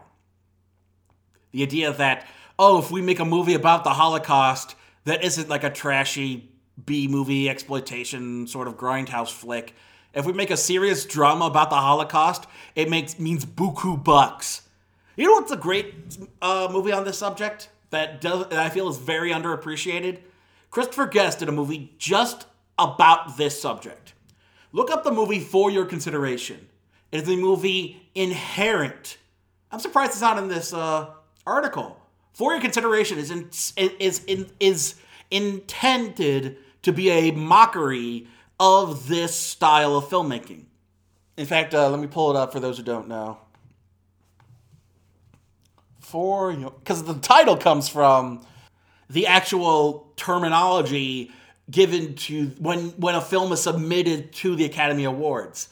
The film's title is a phrase used in trade advertisements to promote films for honor such as the Academy Awards. This is written by Christopher Guest and Eugene Levy. This is Christopher Guest being the guy who did Spinal Tap, Waiting for Guffman, Best in Show, A Mighty Wind. This almost slipped through the cracks because I feel like nobody talked about it. But for film, it is exactly what Waiting for Guffman was for theater, what Best in Show was for dog shows, what A Mighty Wind was for folk music. This is for filmmaking and for film for Hollywood. The premise revolves around three actors, played by Catherine O'Hara, Parker Posey, and Harry Shearer, who learn that their performances in the film they haven't even completed yet, Home for Purim, a drama set in the mid-1940s American South, are supposedly generating a great deal of award season buzz. And during, the big ones are Harry Shearer and Catherine O'Hara get, big egos while they're filming, while Parker Posey is just rolls through the whole thing like this is her first gig. Here we go. Character actress Marilyn Hack. Love that. Despite having been in the entertainment industry for 30 years, is best known for playing a blind prostitute in the film. Oh my God, this is so beautiful. How did this go underappreciated? Why is nobody talking about this? Victor Allen Miller, played by Shearer, is also an acting veteran who is known to the public as the hot dog wearing mascot for a kosher line of Frankfurters. Together they are cast in a new low-budget film called Home for Purim as the patriarch and dying matriarch of a southern U.S. Jewish family in the 1940s. Parker Posey plays their lesbian daughter who has come home along with her girlfriend, played by Rachel Harris. Rounding out the cast is Brian Chubb, played by Christopher Moynihan, playing Webb's brother who has returned home from the Navy. The family reunites in time to celebrate the Jewish holiday of Purim. I need to rewatch this. It's,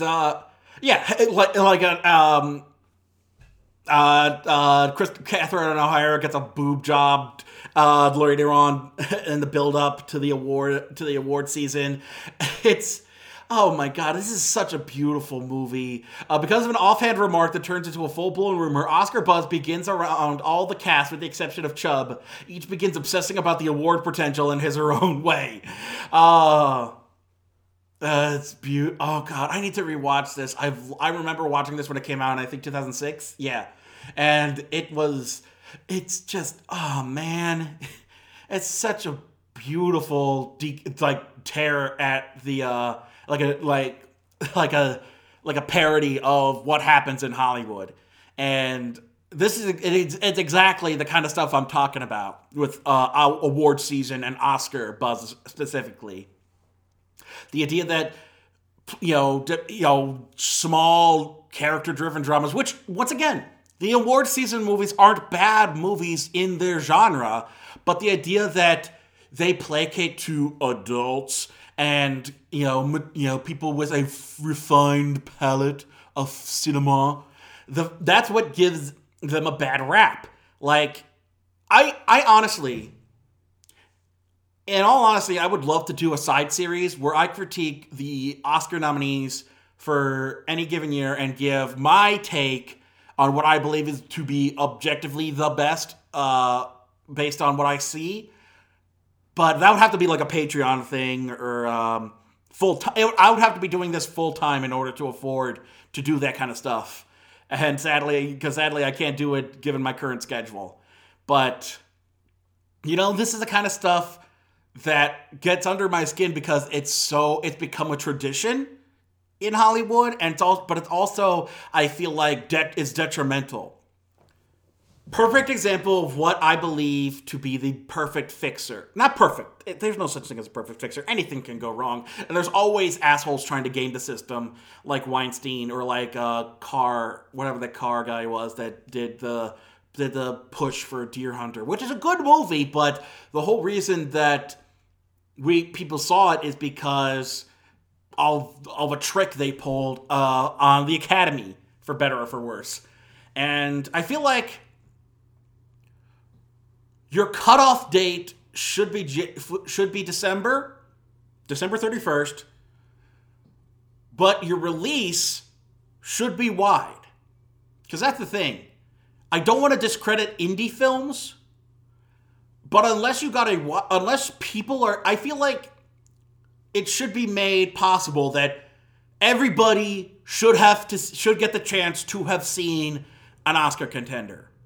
Instead of dealing with, we'll release it later once all the buzz is building around it. Instead of that sort of cynical take on the movie, it should be about what came out and was a feature in the year that was. It should not be, and it should be a chance for all film If you couldn't tell, I'm a very populist sort of guy. So yeah, I want all of the people to be able to chance to see what they had the chance to see. Anybody from Butte, Montana to Portland, Maine. Everybody should have the chance that does not live in Hollywood or New York, in Los Angeles or New York, to see a Best Picture nominee. They should not be forced to see it on DVD halfway through the next year. That's why it bothers me the way it's set up. And unfortunately, it was set up that way by assholes in the industry who tried to game the system. And hey, they gamed the system. As much as you want to criticize the term Oscar bait, the producers are still allowed to game the system.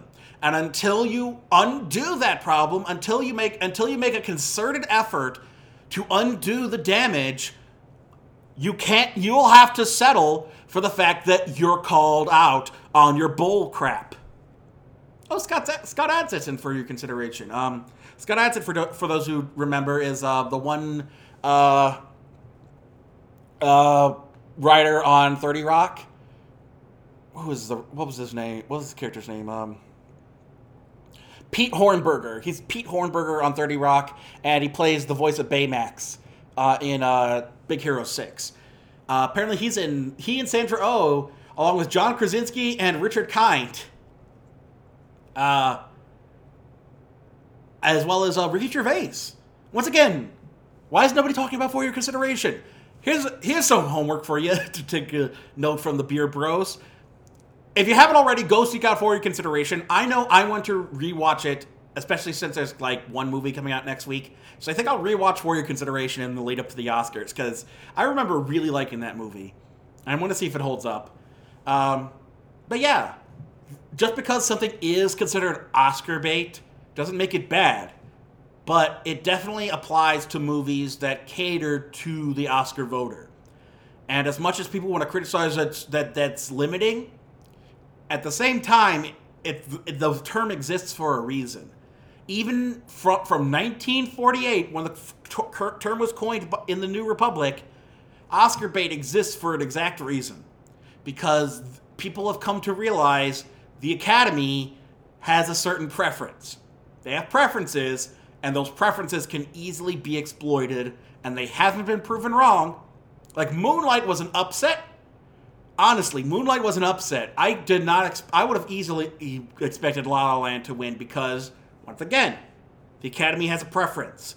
And until they expand their voter base, and until they could get a more diverse, both age-wise and color and other background-wise, they're going to continue to vote for the same thing. Things about the Holocaust, things that feature mental disability or physical deformity, and things that placate to high-minded intellectuals. Until the Oscars is never going to be about the film as a whole and Hollywood as a whole until you can get past the inherent biases of the Academy. And unfortunately, that's probably never going to happen, so who cares? So once again, who cares what the Oscars thinks? Let's talk about it anyway. And anywho, speaking of who cares about the Oscars, let's talk about them anyway. This year's nominees. We're gonna go down the list as it is on the wiki. I called them out. I said the Best Picture nominees: Call Me by Your Name, Darkest Hour, Dunkirk, Get Out, Lady Bird, Phantom Thread, The Post, The Shape of Water, and 3 Billboards. The only ones I wasn't able to see out of this list is Call Me by Your Name and Phantom Thread. Everything else I was able to see. Personally, only one ended up in my top 7 of the year, so I would honestly give it to The Shape of Water, personally. But once again, most of them, aside from Darkest Hour, are genuinely objectively good films. So I may not have liked Dunkirk or Lady Bird, but that doesn't mean they weren't objectively good films. Best Director: Christopher Nolan for Dunkirk, Jordan Peele for Get Out, Greta Gerwig for Lady Bird, Paul Thomas Anderson for Phantom Thread, and Guillermo del Toro for Shape of Water. And actually diverse. Maybe I could use we could do for some more women in there. I mean, Greta Gerwig is kind of the token. They're all kind of tokens aside from. But at the same time, there's only 5. Of course, I think out of the 5, that anyone that isn't a white guy is going to be a token, sadly, because there's only 5 people there. Haven't seen Phantom Thread, but Best Director I'd probably give to either Jordan Peele or Del Toro.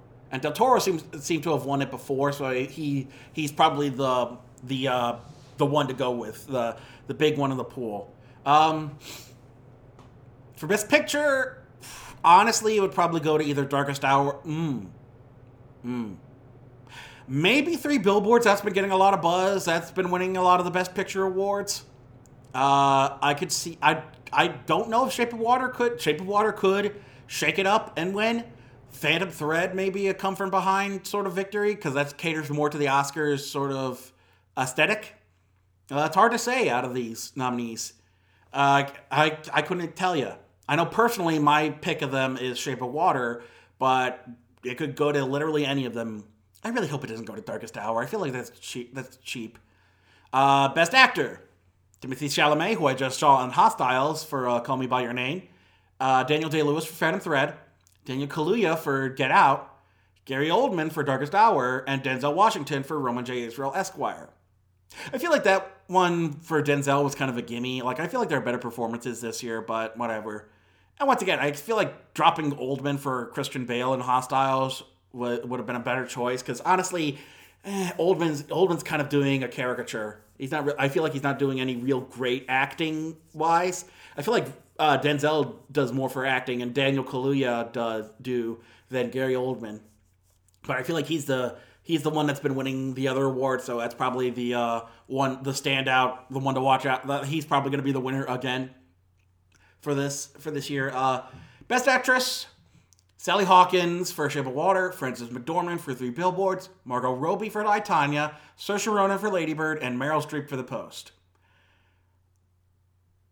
Honestly, I haven't seen I, Tonya. I can't speak to that, but all of them are solid entries. I'd probably give it to Sally Hawkins because, honestly, she's giving a performance as somebody with a disability. But at the same time, I feel like Frances McDormand is also a standout because she's been winning it to this point. I feel like this isn't Meryl Streep's year. This is an off year for her because she just also won for the Iron Lady, which I feel is a way worse movie than The Post. People are not like guys like Bob Chibnall are knocking The Post as an Oscar bait, when I feel like it's a genuinely well-made movie. You ass clown. Sorry. Heated opinions on film brought to you by the Popcorn Junkie podcast. One to watch out for is Frances McDormand. She's the one that's been winning up to this point. I personally would probably give it to Sally Hawkins or Frances McDormand, honestly. Both of those two. Best Supporting Actor, Willem Dafoe for The Florida Project, which I swear to God hasn't gotten any release wide up to this point. Woody Harrelson for Woody Harrelson and Sam Rockwell for 3 Billboards outside of Ebbing. Richard Jenkins for The Shape of Water, and Christopher Plummer for All the Money in the World. Haven't seen Willem Dafoe in Florida Project, though I hear good things. Personally, I'd probably give it to Christopher Plummer, because out of all those performances, while Sam Rockwell has been the winner up till now, I feel like Christopher Plummer gives the best performance out of all the nominees. I feel like he's the standout for them, but then I'm also a big fan of Christopher Plummer, so there you go. But yeah, all of them are solid nominees. I feel like Willem Dafoe is also a very underrated character actor, and I feel like he deserves some kind of recognition at this point. So even if it's just a nomination, that's great. Supporting Actress, Mary J. Blige for the Netflix movie Mudbound.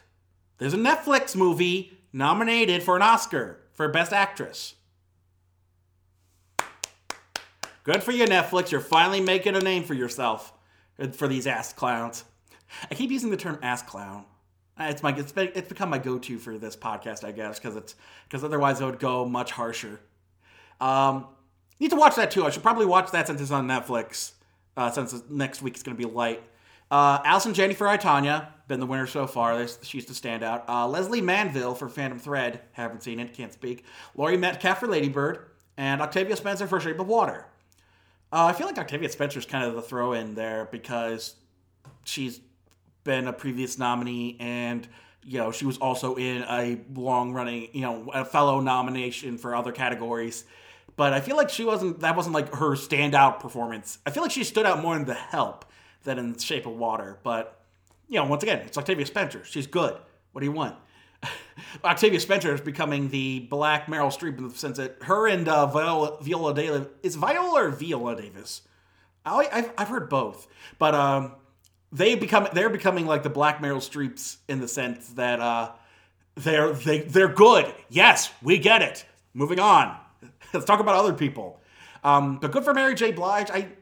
I think that's her first nominee.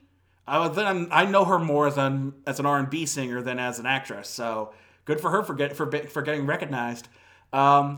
I'm assuming they're all excellent, and Allison Janney has been winning so far, so she's the one to look out for. But I could see giving it to any of these actresses.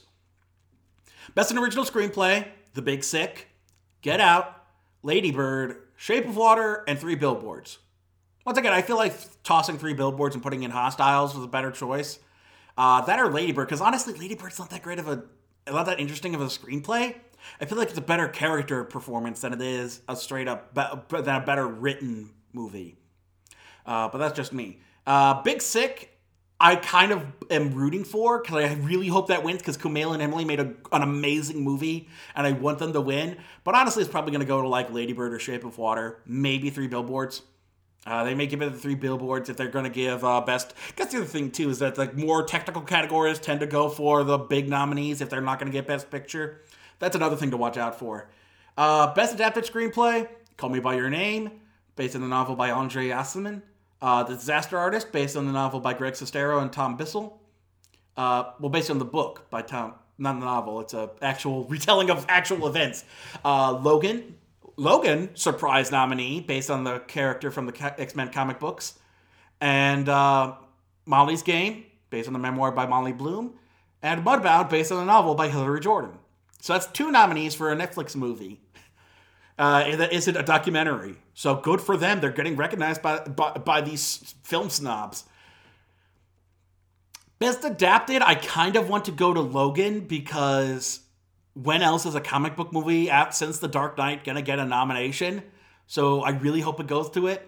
The only one I hope it doesn't go to is Molly's Game, because Molly's Game is an atrociously written story. There's a reason Aaron Sorkin wasn't nominated for anything else, but they feel like throwing him a bone for his screenplay, and I feel like that's cheating. Like, there's way better. Drop Molly's Game, put something else in there. Put something better written than that, because Molly's Game was a piece of garbage. Would have been on one of my worst, would have been on my least favorite end of the year list. It was so bad. Ugh. And of course, the most contentious category for people who are fans of this genre: animated feature. The nominees are The Boss Baby, The Breadwinner, Coco, Ferdinand, and Loving Vincent. Now, of course, we all know what the snub is for this one. Why no Captain Underpants? You nominate a DreamWorks movie and you don't pick Captain Underpants? What's the matter with you? But on top of that, there's way better animated movies that came out this past year. Here. Damn it, I'm looking it up right now. Animated movies in 2017. What do we all came out? We know Coco's going to win because Lego Batman could have been nominated. I would have accepted Cars 3 over The Boss Baby or Ferdinand. Captain Underpants. My Little Pony, the movie, probably wasn't going to get it. Breadwinner. Mary the Witch's Flower from one of the former Studio Ghibli folks. That could have been in there. What else we got? That was a direct-to-video. Come on. There's something they released theatrically. No, Pokemon doesn't count. That's all direct-to-video. Come on. Where's the stuff that isn't direct-to-video? Everything I'm seeing is all direct-to-video trash. Wait, No Malone was released this year, and they're still trying to put it out in 3D, put it out in theaters next year? Wait, No Malone was released last year. They're still going to try and release it in theaters this year. Oof. Tehran Taboo. Okay, so you could easily go to foreign animated features. Why are you picking The Boss Baby and Ferdinand? We know you're going to give it to Coco, but at least don't, what's the term? Don't insult our intelligence. Don't insult us by saying, oh, these are thankfully that was the Emoji Movie isn't up there, because then you know they're out of touch. But seriously, the Oscar, I feel like this also derives from the idea that the Academy of Motion Picture Arts and Sciences is a bunch of snobs, because they always nominate garbage animated movies in place of things that are genuinely, like Loving Vincent. Great movie made entirely through watercolor, deserves to be nominated. They usually do this. They usually nominate foreign animated features if there aren't enough from American studios. So why are you dumping The Boss Baby and Ferdinand so they get to be called Academy Award nominated? What the hell? Jesus. All right, moving on to a less contentious category, Best Foreign Language Film. I think it's mostly the nominees from the other awards. A Fantastic Woman from Chile, The Insult from Lebanon, Loveless from Russia, On Body and Soul from Hungary, and The Square from Sweden. So I can't tell you. Once again, the foreign language films are ones I'll never get a chance to see, honestly, probably. Unless it's something like released through Netflix or Hulu. Best Documentary Feature, Abacus, Small Enough to Jail. I'll look these up. So we get an idea of what they're about. I should probably do that for... While opening up the stuff for Best Documentary, let's take a look at Best Foreign Language Film and what sounds the most compelling out of them. Can't speak to their quality, but I can at least speak to their premises. Chilean drama, A Fantastic Woman, Una Mujer Fantástica. Marina and Orlando are in love and planning for the future. Marina is a young waitress and aspiring singer. Orlando is 30 years older than her and owns a printing company. After celebrating Marina's birthday one evening, Orlando falls seriously ill. Marina rushes him to the emergency room, but he passes away just after arriving at the hospital. Instead of being able to mourn her lover, suddenly Marina is treated with suspicion. The doctors and Orlando's family don't trust her. A woman detective investigates Marina to see if she was involved in his death. Orlando's ex-wife forbids her from attending the funeral. And to make matters worse, Orlando's son threatens to throw Marina out of the flat she shared with Orlando. Marina is a trans woman, and for most of Orlando's family, her gender identity is an aberration, a perversion. So Marina struggles for the right to be herself. She battles the very same forces that she has spent a lifetime fighting just to become the woman she is now. A complex, strong, forthright, and fantastic woman. I need to check this out. I want to see if this is any good. It sounds good. A trans woman has to deal with prejudice in the wake of her lover's death. I like that. I like that premise. What else we got? The Insult from Lebanon. Lebanese Christian Tony and Palestinian refugee Yasser exchange harsh words after Yasser tries to repair a drain pipe on Tony's balcony. The fallout leads to violence, courtroom confrontations, and national attention. So you're dealing with the Palestinian. So this is acknowledging the whole Palestinian issue in terms of because there are Palestinian refugees in Lebanon after they were exposed out of. Oh God, I still have to look into that for 7 days in Entebbe. Oh God, I'm not looking forward to that. So that sounds interesting. I still find A Fantastic Woman's premise better, but they both sound like fantastic films. I wish I could have the time to check them out. Loveless from Russia. In Moscow, at the end of the school day, students are departing on their way home. One 12-year-old boy, Alexei, decides to take an indirect path home rather than using regular city streets. Takes a path which leads him to walk by a local river in a wooded area on the outskirts of town. He appears to be in no particular rush to get home. His parents, Zhenya and Boris, are in the midst of obtaining a divorce, with much animosity. They are portrayed as having divergent and incompatible personalities, both of trying to form new lives and new relationships. One day it's discovered that the boy has disappeared from home and his mother calls the police for assistance. At first the police see this as a simple case of a runaway child and expect the boy to return home within a day or two. However, when Alexei does not return, then another supervisor takes over the case and promptly initiates a preliminary search for the boy by sending the parents to estranged relatives in the hope of locating him. They are first sent to see if Alexei is at his mother's parents. Alexei is not there when they arrive, though their trip to visit her out of town is punctuated by tension between the estranged relatives, and Boris is verbally berated and excoriated by Zhenya. On the return trip home, her verbal abuse escalates to the point where Boris discharges her on the rural roadway before they get back to town. Okay, so it's a family drama. Interesting. Yeah, that definitely sounds like something, worth seeing. Next up, On Body and Soul. Hungarian, not even going to try and pronounce that. Hungarian is not a language I'm very familiar with, so I don't want to butcher it. Speaking of slaughtering, and I believe Andre, I think it's Andre, and it's Andre. It's Andre with an E. So I think it's still pronounced Andre, or it could be pronounced Endre. and Maria work together in a slaughterhouse and have the same dream every night. They meet as deer in the forest. They realize this during an investigation when a psychologist interrogates everybody at the company where they work. Andre, however you pronounce it, is the CFO, and Maria, there's an accent over the A, so it's Maria, is the precise quality inspector who has autistic behavior. They're searching for the love that they have found as deer in their dreams, but it is more difficult in real life. So an autistic woman, or a woman who has symptoms of autism spectrum disorder, and her and one of the executives of the company where they work struggle with trying to form a romance, despite the fact that they each have the same dream. That sounds like I'm interested in that. That sounds cool. And the last one, The Square, which was also the name of a really good documentary based on the Arab Spring protests in Tahrir Square. Tahrir, I believe, Square in Cairo. 2017 satirical drama. Ooh. We'll cover the first couple of paragraphs because this goes in depth. Christian is a curator of an art museum in Stockholm. During an interview with Anne, he is stumped when she reads him a text about one of the art pieces in his museum, which she found on the museum's website, and asks him to explain it to her.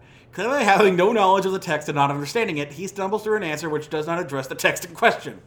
After he is pulled into a confrontation in a pedestrian zone, Christian notices that his smartphone and wallet are missing, presumably stolen in a confidence trick. He is able to track the position of his phone on his computer, and when he and an assistant notice that the phone has stopped moving and seems to be in a large apartment block, they write a threatening anonymous letter demanding the return of the phone and wallet by depositing them in a nearby convenience store. They print dozens of copies of the letter, and Christian throws a copy in the mailbox of each apartment late one night.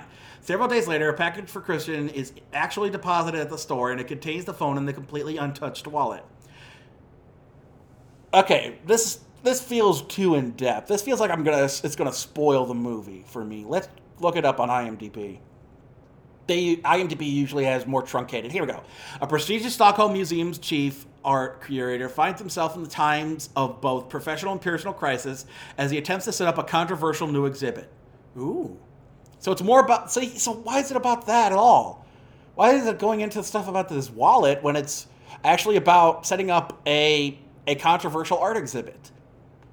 Weird. Anyway, back to the we're going back to the documentary now. So out of those, I would probably think that the Academy would give it to either. Good question. Maybe on Body and Soul because that deals with mental handicaps. Although giving it to a movie about a trans woman would be good for them too. Would show them as real progressives, you know what I'm saying? It would be like a good political move for them. But honestly, any of these nominees sound like they could work. They sound like good stories. And I can't speak to which is objectively better than the other. Same with these documentaries. On this page, I'm going to also open up the documentary shorts, since there's wikis for them as well. All right, nominees for Best Documentary Feature are Edith and Eddie, which is about... Wait, is this short subject? Okay, that's the short subject. Whoops.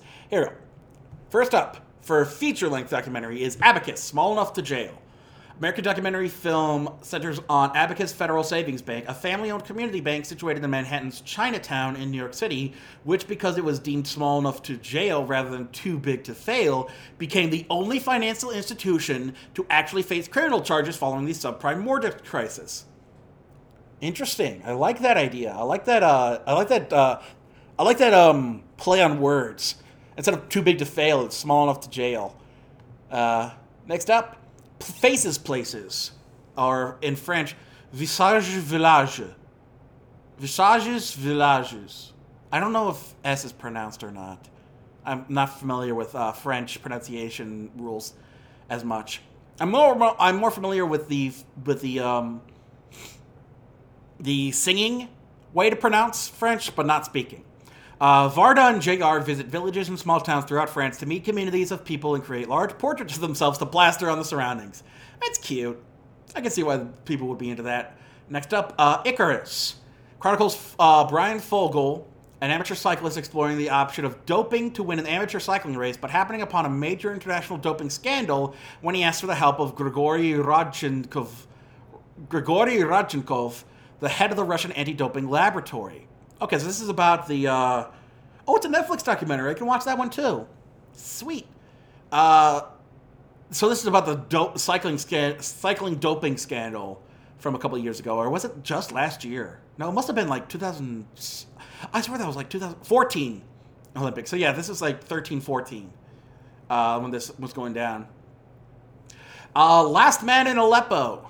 Written and directed by Feroz Fayyad. And once again, documents life in Aleppo during the war and particularly sheds light on the search and rescue missions of the internationally recognized White Helmets, an organization consisting of ordinary citizens who were the first to rush towards military strikes and attacks in the hope of saving lives. I think that got nominated for another one of the nominees. Oh, here's another Netflix documentary. So Netflix got nominated twice in the documentary category. Strong Island, which centers on the murder of Yance Ford's brother. So it's a personal documentary by the director himself, Yance Ford, about the murder of his brother, which I'm not familiar with at all. This is apparently his first real major film, I think. Not familiar with him at all. Beginning in 2002, he worked as a series producer at PBS. Named one of Filmmaker Magazine's 25 New Faces of Independent Film. So then, what's he made? He doesn't even it doesn't even list his IMDb page. Or is he just because he's up and coming? I'm not sure. I if you know about Yance Ford, let me know. But I'm not familiar. I don't know anything about him. I do want to check out his documentary though. Not sure which of those would make for the maybe Last Men in Aleppo. If they wanted to acknowledge that, but they may go for Abacus or Faces Places, because honestly, Faces Places sounds like charming and quirky, and probably something that they would go for over the more damning and hard hitting documentaries. Next up, we're talking about this documentary short subjects. First up, Edith and Eddie. About singer and entertainer Cher learned about the couple from a local news story and offered to pay for repairs to the couple's home and Edith's medical bills.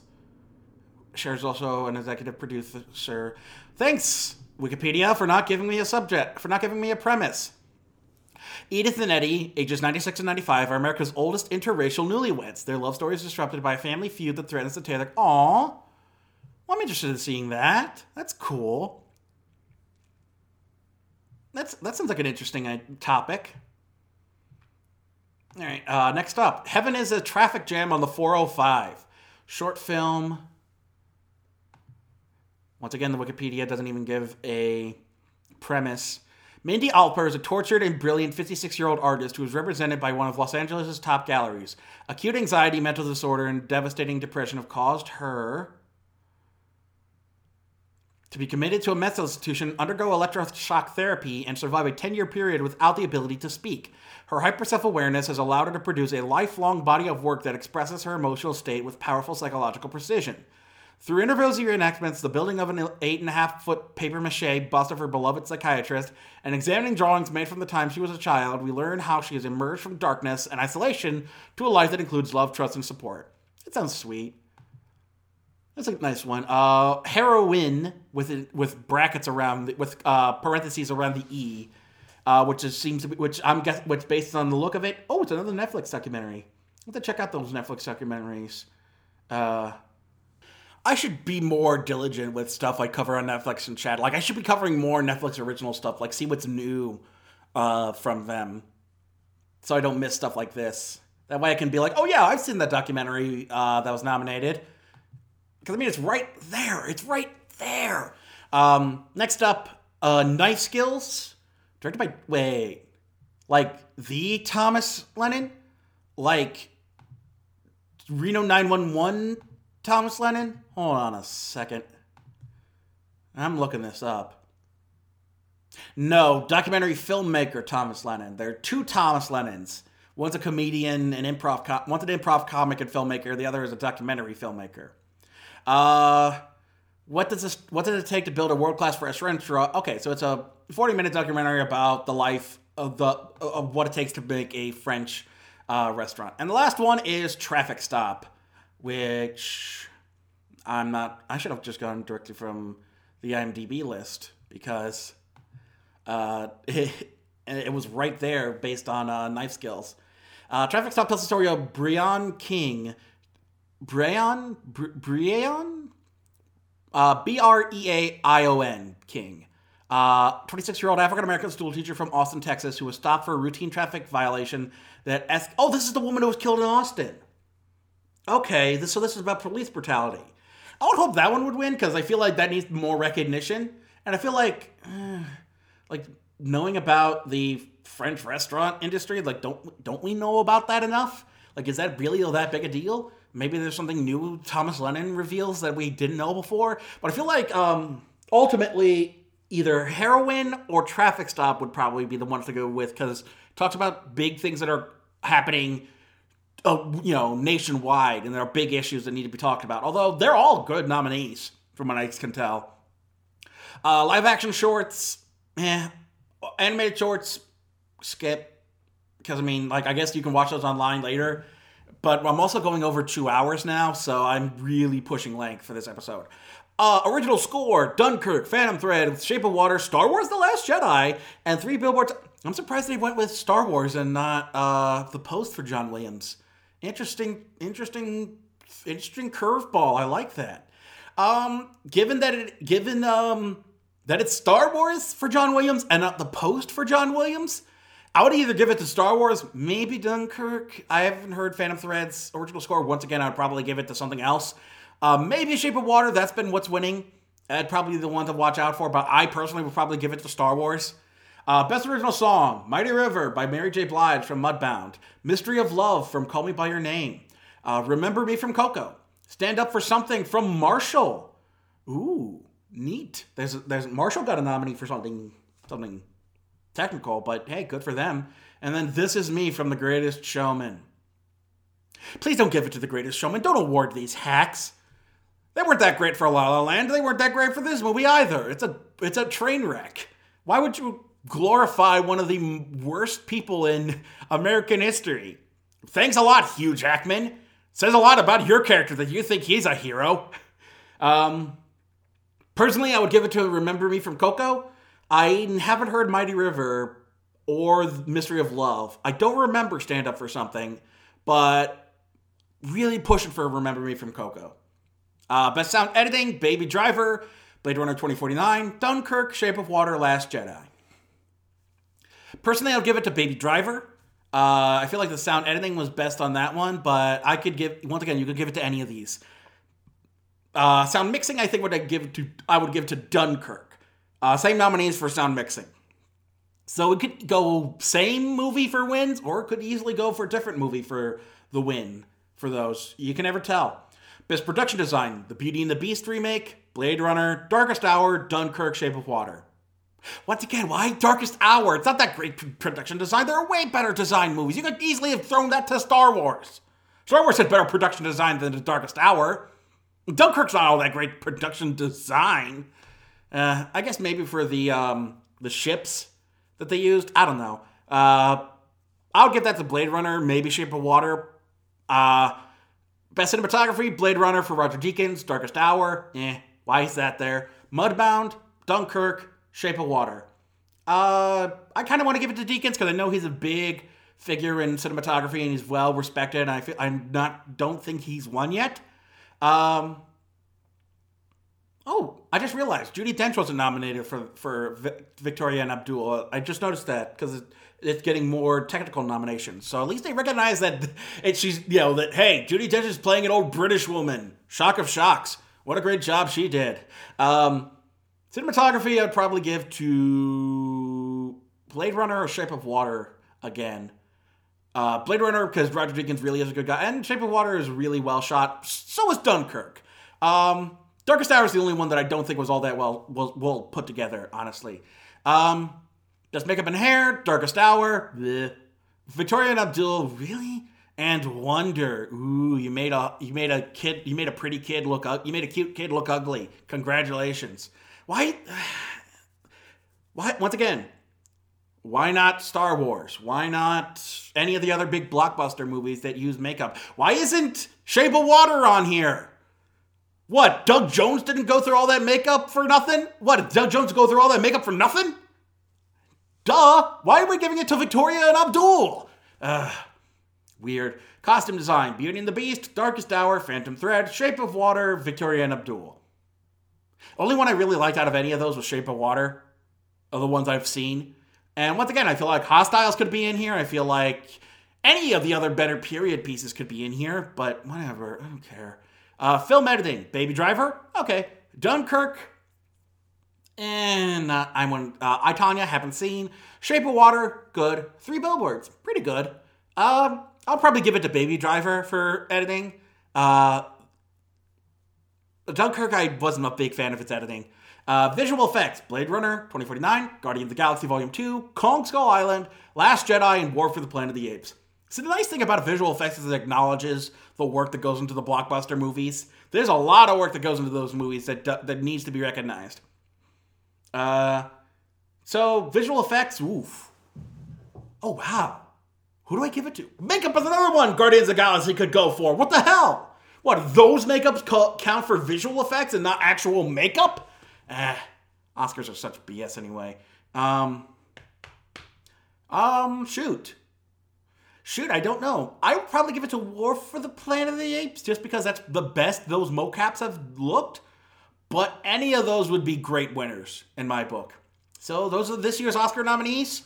Yeah. We'll see what the ceremony provides in March. We have to wait a whole month before we find out who wins. And I'm going over long, so we're gonna cut it here, discussion wise. I thought there was something else I wanted to talk about, but this took way too long. So I'm probably gonna have to freaking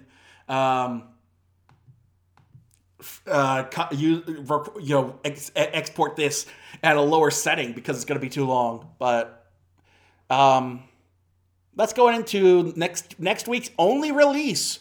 According to the numbers, let me refresh just to be sure.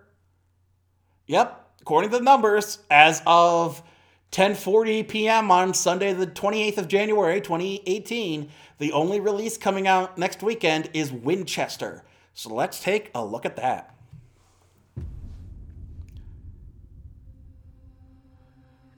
It's a gargantuan 7-storied structure with no apparent rhyme or reason. Built on the orders of a grieving widow. Sarah Winchester's mind is as chaotic as the house itself. We're worried about her sanity, Dr. Price. God, Jason Clarke looks stupid in this. He has not good facial hair. Mrs. Winchester, it's a pleasure to finally meet you. Also, poor Helen Mirren having to be put in this garbage. Inspired by actual events. Ghosts, Dr. Price? I do not believe in anything I cannot see or study. I feel their presence. In the air, in the wall. I am baffled at how Helen Mirren ended up in a trashy horror movie. Spirit. What the hell? A rifle. The spirit's killed by the rifle. 13 nails seals them in. I will do whatever it takes to protect my family. This spirit has a power we've not seen before. Oh, God. Oh, Academy Award winner Helen Mirren is in this garbage. I'm not afraid. Leave my family alone. And thank you, Todd, in the shadows, for reminding me just how hilarious these trailers are, for trying to make these songs sound scary when sung slow. Winchester, coming soon. Oh, I'm going to ask my nephew if he's up for that. Because, wow, that's dumb. That is so stupid. We'll have to see if if he's up for seeing a really bad horror movie because oh, this looks bad. This looks so bad. And it's the only thing coming out, so I'll check out. You know what? Since that's the only thing coming out, I'll take the time out to watch it. Let's take a look at the trailer for Mudbound. Let's see what that's all about. So here we go, trailer for Netflix's original movie and an Academy Award nominee, Mudbound. Violence is part and parcel of country life. I learned how to stitch up a bleeding wound, load and fire a shotgun. My hands did these things, but I was never easy in my mind. Filmed by Dee Rees. I held his heartbeat in my hand. All that time he was gone, I only prayed for him. Over there, I was a liberator. People lined up in the streets waiting for us. Sometimes I actually miss it. Yeah, me too. I'm coming back from the fire. Is that the original song, or is that just something for the trailer? That's the only way to get up from under their foot. I don't want you working for them. I won't be working for them. I'll be working for us. Went off to fight for my country to come back and find their head and change the bed. I don't know what they let you do over there, but you in Mississippi now. Oh my God!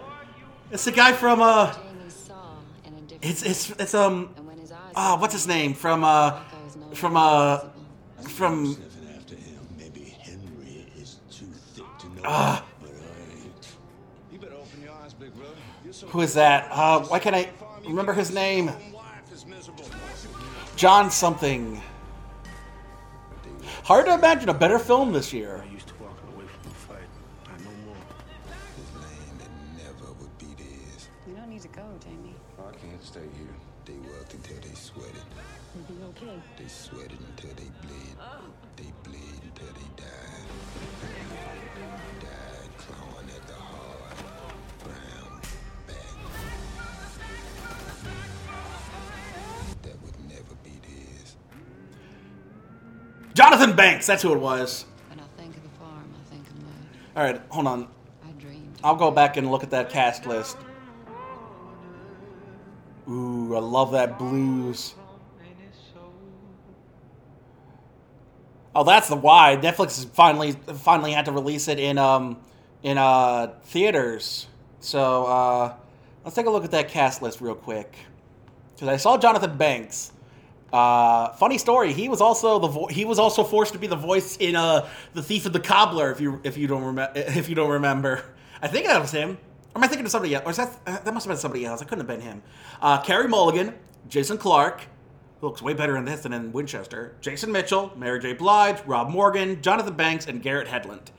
Solid cast. I'll definitely check it out this week. So since there's nothing else coming out in theaters, I might as well check out something on Netflix. So. All right, that should do it for this week, which means now it is time for the plugs. If you are listening to this podcast, you are most likely listening to us through our homepage at GumbyCatNetworks.com. And if you want to check out all of our other fine programming on there, be sure to look us up. We got all kinds of stuff. GUMBIE Cat Networks comes from an old T.S. Eliot poem. And I highly recommend, I'm on Maji Day, which I do with Mike Palace from Game Kiwi, where we talk about Japanese pop culture and media. I'm a podcast, Dungeons and Dragons podcast called Tragic Missile, which if you're into that, you should check out. I love our show Ultimate Showdown. I dig the stuff that Donna produces for us through her Snarkcasts, like the Beyond the Cabin in the Woods and Once More with Feeling. I want to talk to Vanessa about expanding our producer base, like getting more shows on the network. But I don't know. I don't know about the numbers. I don't know about anything like that. I feel like she may want to get some more things set and stuff. I haven't talked to her in forever too. I showed her that Love Never Dies is coming to Cleveland, but then that's the last thing. I really need to just sit down and talk turkey with her about the network.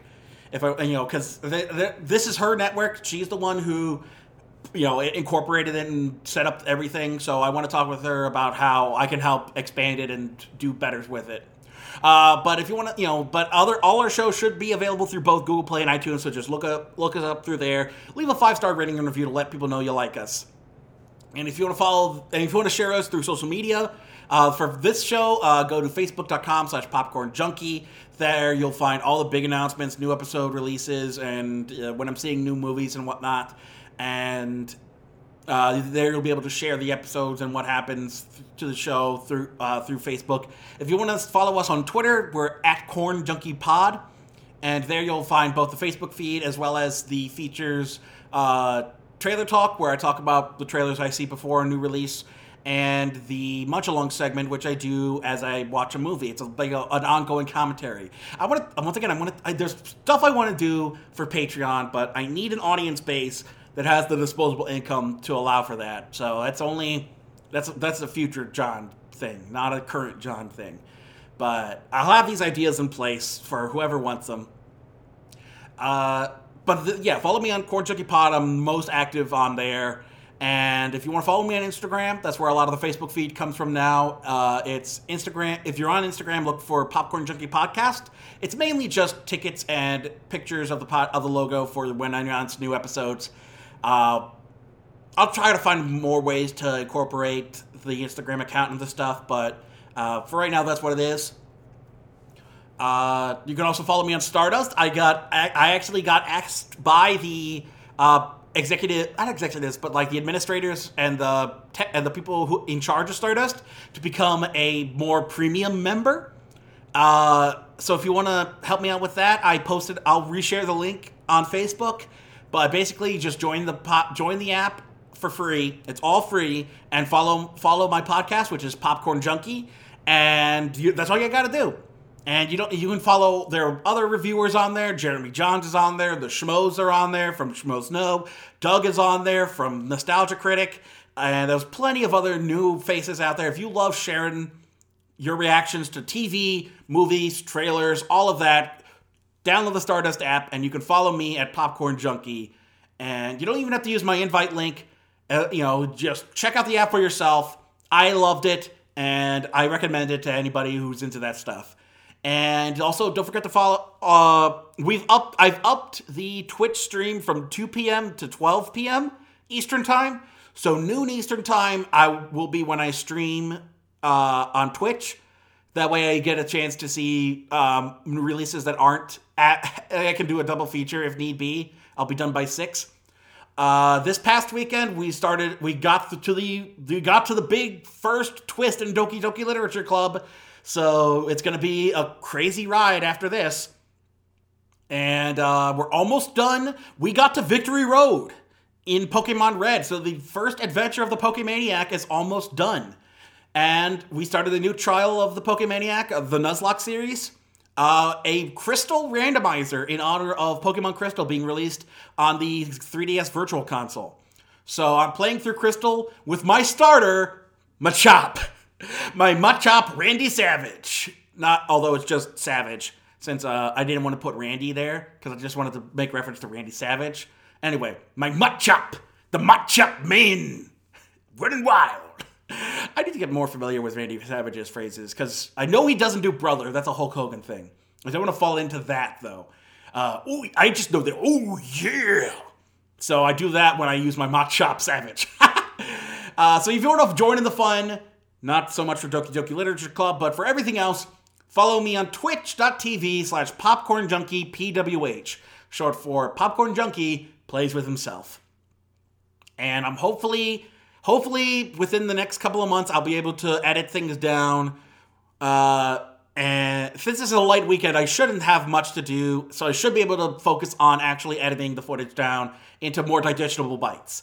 But I got all kinds of stuff to do. I need to edit for the actual podcast, for the other podcasts I'm planning on too, and I need to make sure, I need to have a bank ready of episodes ready for Tragic Missile, so I don't have to keep editing week by week.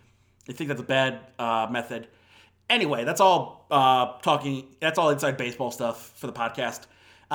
If there's anything else you want to say to me, any kind of feedback you want to give, any kind of messages you want me to relay, send all of that to popcornjunkiepodcast@gmail.com. I'll either get back to you as soon as I find your message, or I will relay your message and answer your questions on the mic.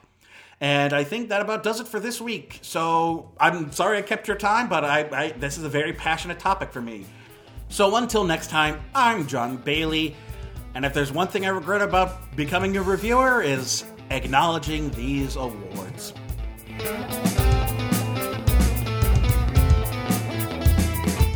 The theme song for Popcorn Junkie is Funky Popcorn by The M. Look up Funky Popcorn by The M on SoundCloud for more of their music. Artwork provided by Nafyo, Nafyo. Look up nafyo.deviantart.com for more of his artwork.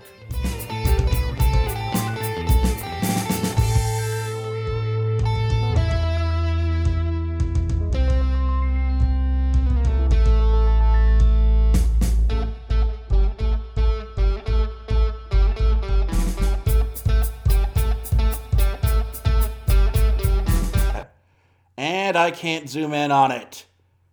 Why won't you let me look at the thing? Google, you suck.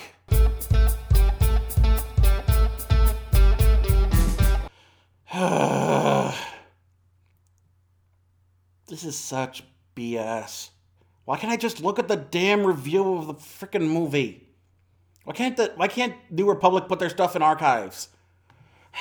What if I go to the Library of Congress? Don't worry, I'll cut all this out. This isn't important. Here, let me pause the recording.